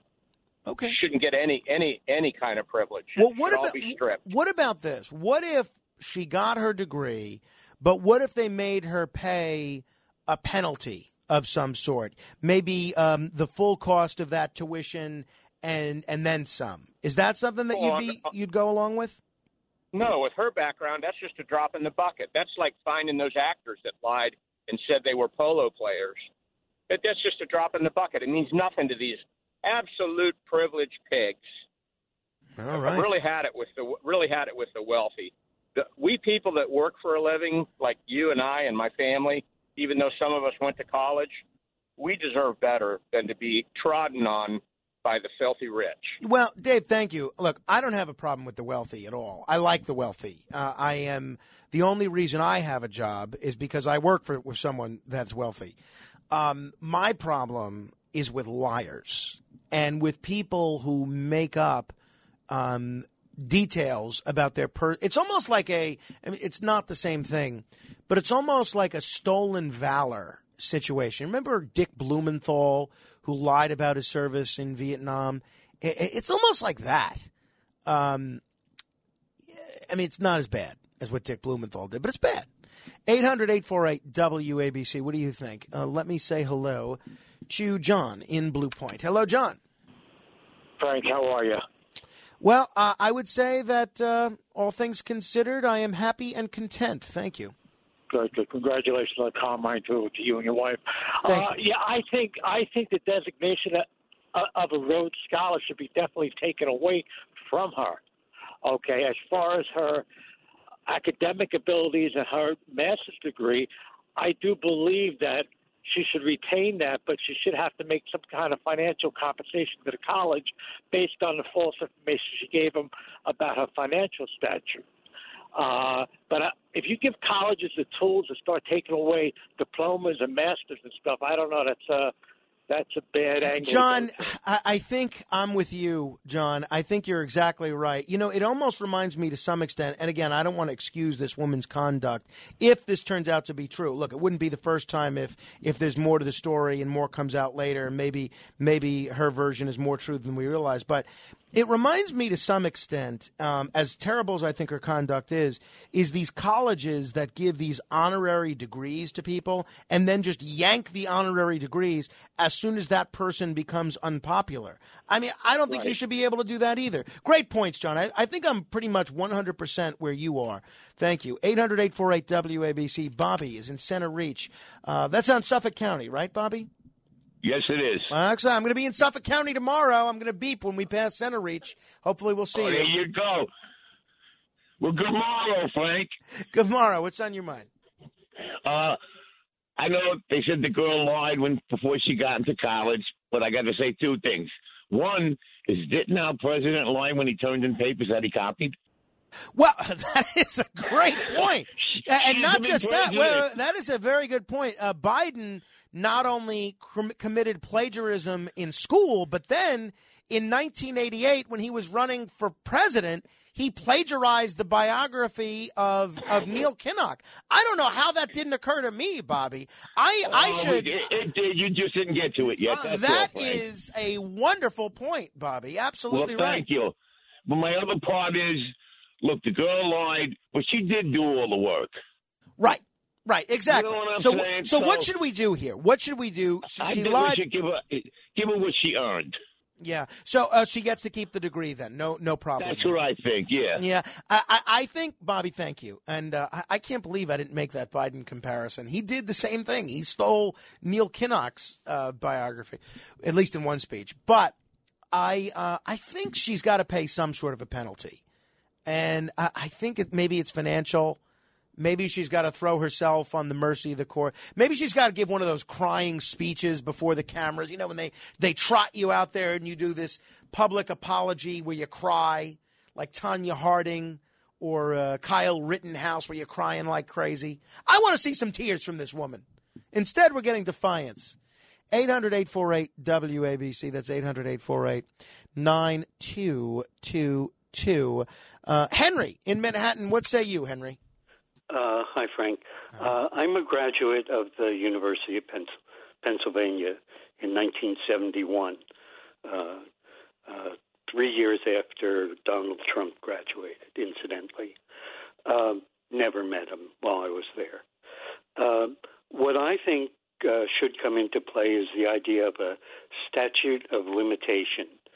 That is, she lied and she should be punished for a while, but after that period is up, I think a penalty paid, you're back to innocent status, not innocent, but free status. I don't think this thing has to follow her all her life. But for a decade, maybe. I like that, Henry. I think you're on the same page that I am and some of the other callers, which is she should get to keep the degree. She did do the work, but she's got to have some sort of a stigma, you know? Maybe she can, I don't know, maybe she's forced to wear a scarlet letter for a while. 800-848-9222. Put an asterisk next to her degree. Yes, there you go. Like Roger Maris, right? She's the Roger Maris of Rhodes Scholars. I mean, that is silly, the asterisk for Roger Maris. Joe in Ronkonkoma, hello. Hey, Frank, how you doing tonight? I am doing just peachy.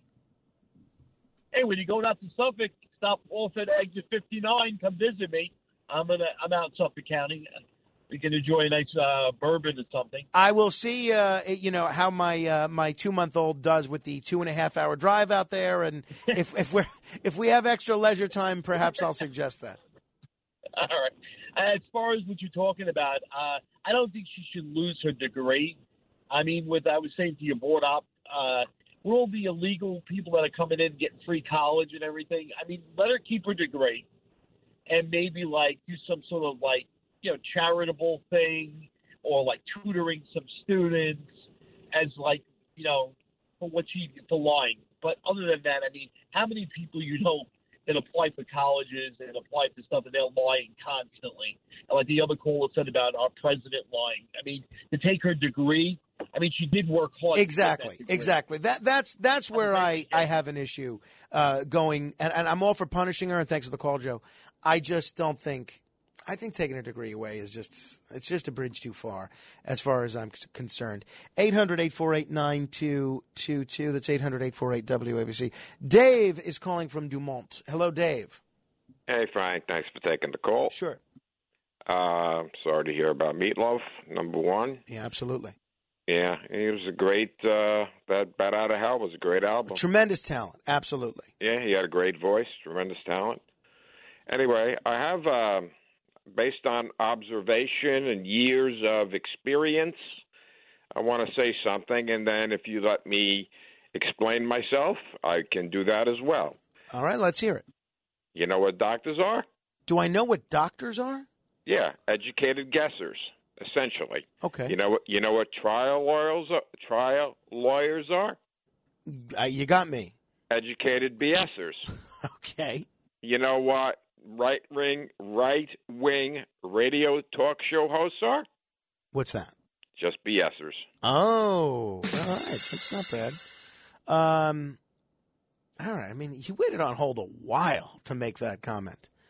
That is, all right. God bless you. If you have the time, God bless you. And, look, if you look at some of the people that are on our station, for instance, you look at the education of somebody like Mark Levin. The guy is very well educated. Bill O'Reilly, very well educated, master's degree, went to Harvard, went to University of Boston University, and I think went to Marist as well. So look, we have some very well educated people on this show. On this station, 800-848-WABC. That's 800-848-9222. Jim is on Long Island. Hello, Jim. Hello there. First of all, you have a great show, Frank. Thank you. And I'm also in Center Reach, Long Island. Wonderful. Well, I'm going to beep. When we get there tomorrow afternoon. We'll probably be passing Center Reach around 12:30, 1 o'clock. I'm going to beep loudly as we pass the exit. So if you hear a beep, that's my wife and me. Okay. Just as an aside, how many incoming lines do you have there? Currently, it's 8 call-in lines. Oh, okay. Because it seemed like there was about 9, 10 people ahead of me. But anyway, a question. A few months ago, the government put out a video of these flying saucers or objects in the sky being tracked by our jets, and then they said there's going to be more information following month, and then I never heard another thing about it.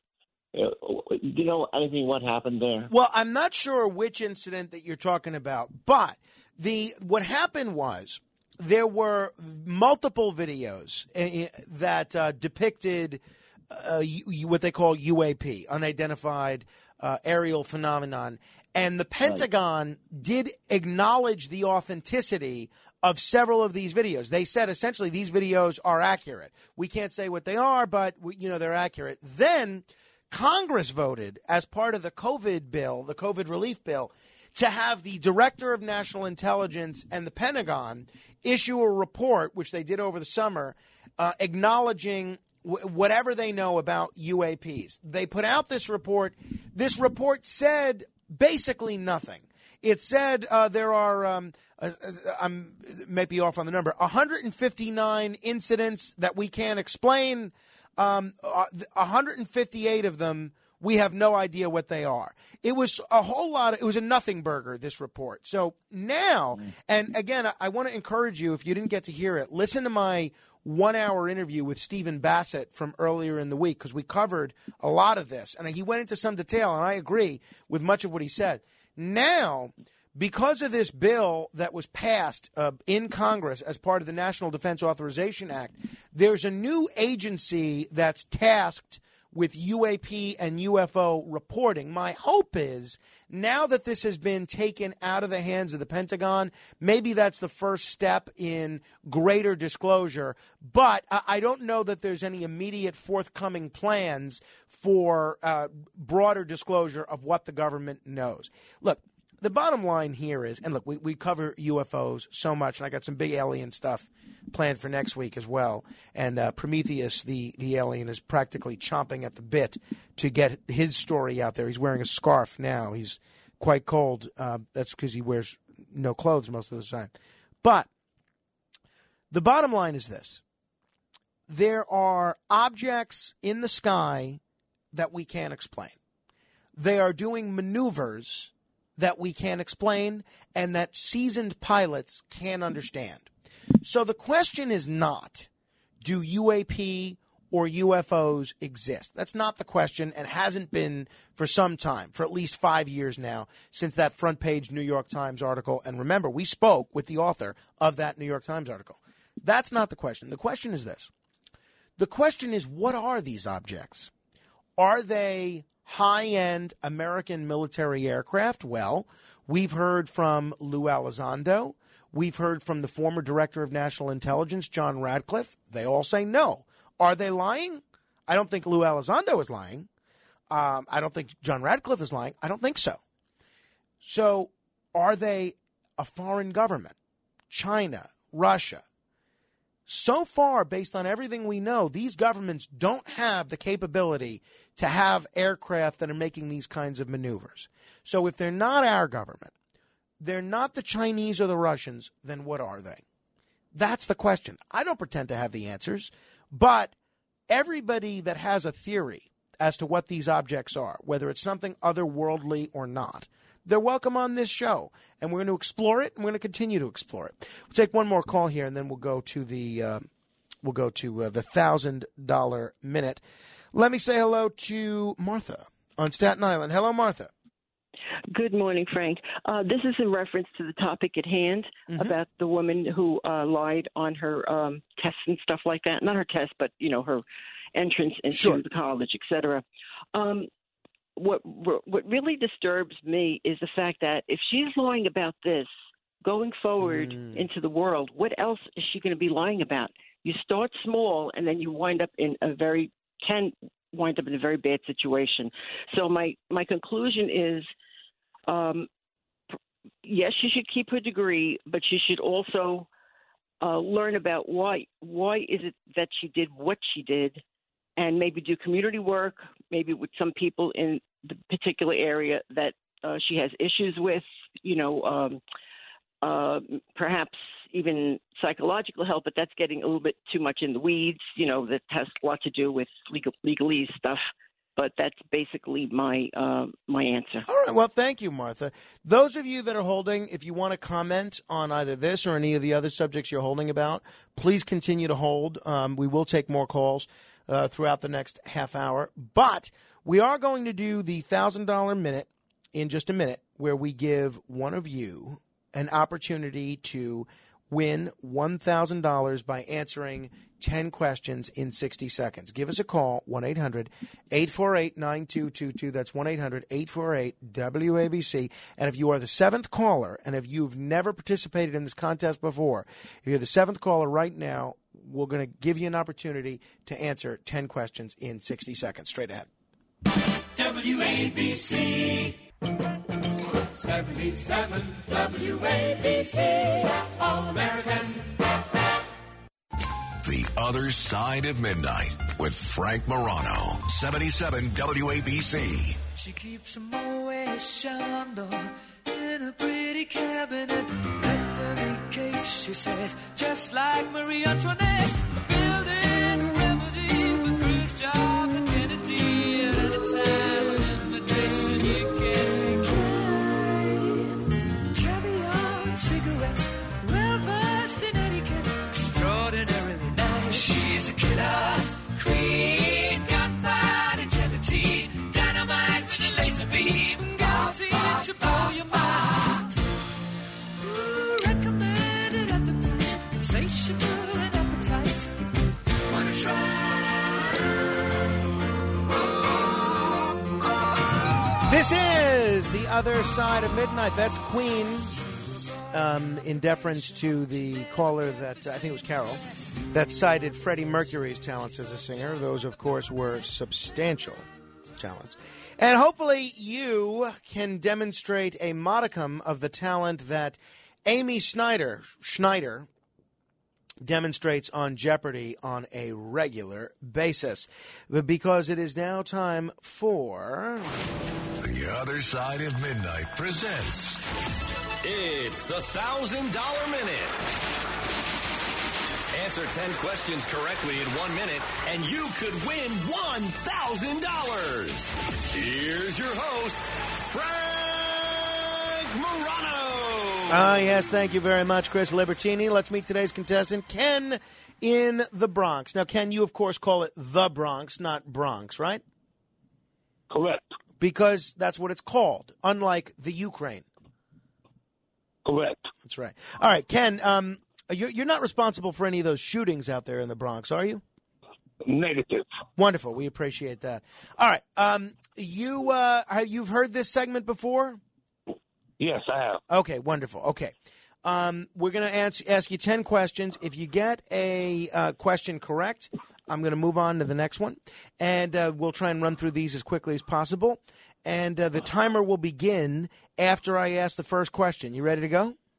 Ready to go. What agency is in charge of putting out fires? Fire department. What continent is the United States part of? North America. What country is Vladimir Putin the president of? Russia. What was the verdict in the O.J. Simpson murder trial? Not guilty. What animals are pearls found in? Oysters. Bill Gates was the founder of which company? Microsoft. In which board game do you try to solve a murder?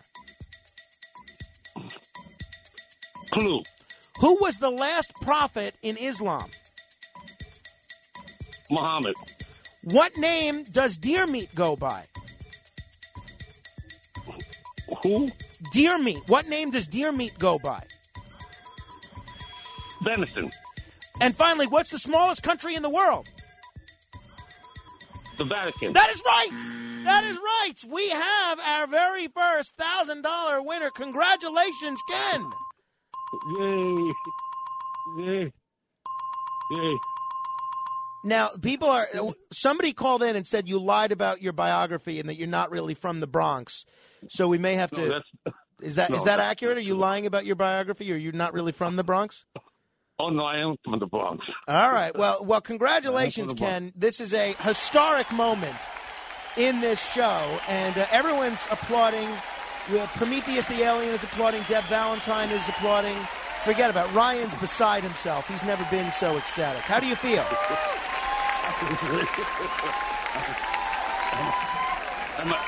Am I the first $1,000 winner? You are indeed. Congratulations. Uh-huh. Uh-huh. You're a pretty bright guy, Ken. What do you do for a living? I'm in healthcare. I work in a hospital. Oh, very nice. Very nice. Well, I'd trust you to operate on me anytime. Okay, great. All right. Well, Ken, congratulations. We will get you a check or something. I don't know. Give Ryan all your information, and somebody will be in touch. We will get you your money sooner rather than later. All right, Ken? Okay, take 2 aspirins and call me Christmas. What? Wait, repeat that? Take 2 aspirins and call me Christmas. Okay. All right, Ken. Well done. Congratulations. Hang on. Go on home. Hopefully this is a trend that continues for the foreseeable future, and hopefully we get a lot of other winners in the future. So that's great. We have our first winner of the $1,000 minute. I hope they don't make me make the contest a lot harder now that somebody's won the $1,000. But it is exciting. I'm glad that we finally had a winner. A lot of people were wondering if it was even possible, and I'm glad that Ken's a winner. Very just exciting. got under the wire too. I mean, yes, time was ticking down. Time was ticking down. I did hit the buzzer. Yeah, but he did get it in. But he got it in. Yes. I keep my own clock too. That was within a minute. That was absolutely a legitimate win. That's very exciting. I'm excited. Whew, that was very emotional. Okay. 800-848-WABC. 800-848-9222. You can call in and comment on this or anything else. But Ken is the star of the show today, boy. Let me tell you. He's our very own Amy Schneider. But we'll see. Well, hopefully this continues in the future and we have other winners in the future. So normally, right around this time, I begin my departure home, except on Fridays. Because on Fridays, we have our weekly meeting with management at 7 o'clock this morning. But I got no email about that yesterday, so I don't know if that meeting is on. And then, Matt Blaze, you were telling me before the show that you thought maybe Matt Meany, our program director, wasn't coming in today, so maybe we wouldn't have this meeting. That's what I told. But then Molly had said that we are having a meeting. Well, what does she know? She said that Matt Meany told her. Oh. So he's coming in. Because I said the same thing. I said, what do you know? And she said, oh, well, Matt told me we are having a meeting. So I said, oh, now we know. All right. So there you go. It's funny. My wife asked me, because, I give my wife a little relief. See, already people are complaining. My wife just messaged me. That was too easy. Other days had way harder questions at the end. Okay. All right. I mean, honestly, I don't think they were that easy. Did you get all 10 of them? Yeah, I knew. I thought he got tripped up a little bit with the venison. Right. And then what was the last question? About the smallest country in the I world. wouldn't have known the Vatican. Yeah, I think that was fair. I think that was fair. Question. You know what? The challenge is not only at knowing the correct responses, it's knowing them quickly so that we can get all 10 questions in. I was in the bathroom. Well, I don't know. Who told you to go to the bathroom? I missed the whole thing. This is the time that we do this, for this. I'm every so every mad single right day. now. You should know this is when we do this. But it's funny. My wife messaged me because I give her a little relief from taking care of our son when I come home so that she can sleep for a couple hours. And he was very cranky when I left last night, and she was just, trying to get a couple hours sleep. And she said to me, she messaged me at 9:30 or so. She said, 9:30 last night, she said, what time will you be home tomorrow morning, which is this morning? I said, probably 9 unless they cancel our weekly meeting. And her response was just, kill me. So she's not happy to have to tend to our young son for an extra 2 hours without me. It's nice to feel wanted. So hopefully we can make it a brief meeting. Or hopefully we'll get news that it's canceled. Who knows? 800-848-WABC. Hey, Diane in Manhattan has been patiently holding. Hello, Diane. Hi, it's been holding a long time. Well, Diane, the floor is yours. I know it's like so off the topic from when this is back with the questions to you. And I was just so impressed by your discussion about your feelings about the Iraq War and about Cheney. And I was wondering, and I have 2 questions if you could be so kind.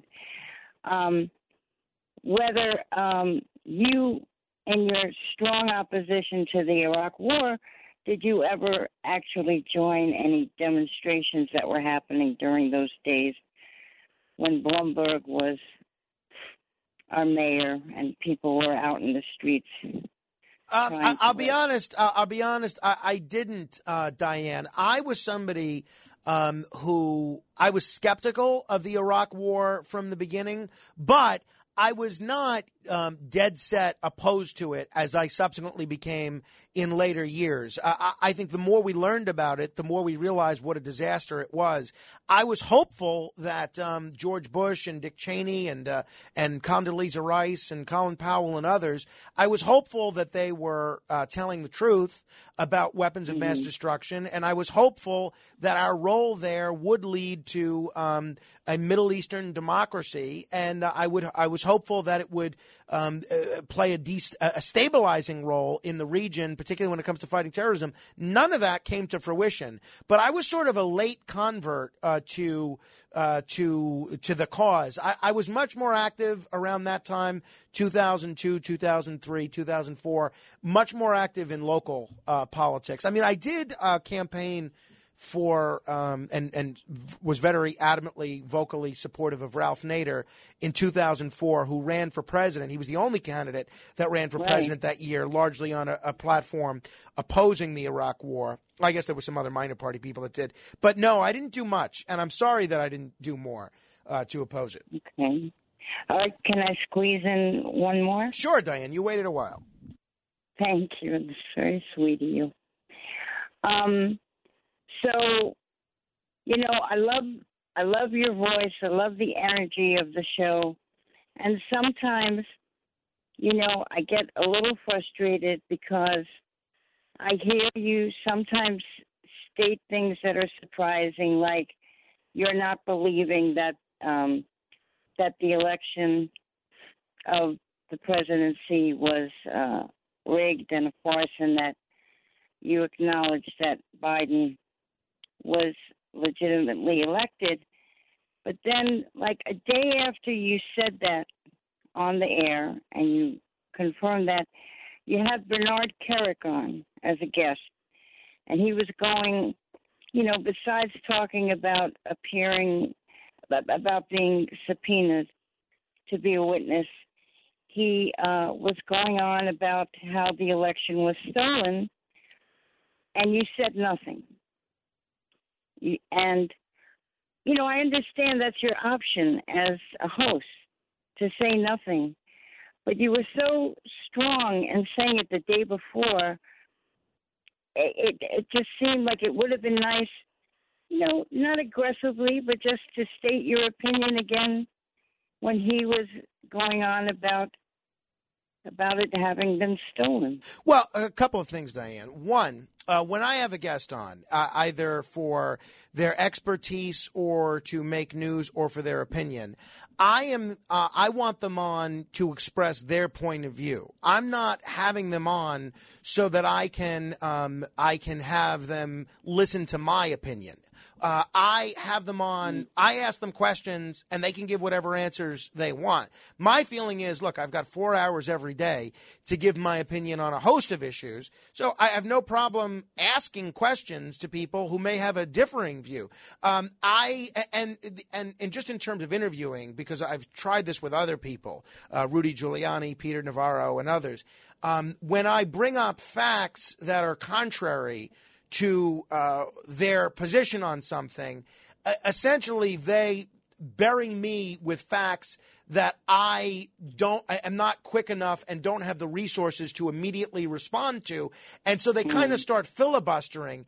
And I find that it doesn't necessarily make for the best conversation. I like to have people on, have them give their take on whatever issue we're talking about. In the case of Kerrick, it was his subpoena before the January 6th committee. And if people agree, they can agree. He can make his case. And we have people on that say other things. So, I'm just not into just having someone on to argue with them. It's just not my style. Not to argue, but you said you don't give your opinion. You give your opinion when you agree with them, when they're speaking. Give me an example. Give me an example. What, of all the times you agree with guests? Yeah, give me one example, for instance. I'd say 99% of the guests you have. I don't think I do a lot of commentary with guests. I think what I do is ask questions and let them answer. I don't think that I'm, I guess maybe if I do that, it's on a subconscious level. But look, I'm all for whether the issue is stolen elections, Russia, or aliens. I'm all for having all points of view on. Let's air them out on this show and put all the information out there and let people come to their own conclusions. You remember when Fox News used to say, "We report, you decide"? Well, I question, you think, right? That'll be my mantra. Hey, we're going to do 15 seconds of fame. Next, we will take your questions on any subject for 15 seconds. 800-848-WABC. That's 800-848-9222. 1-800-848-9222. Two open lines. We will return shortly. WABC. Start your morning with Frank Morano on 77 WABC.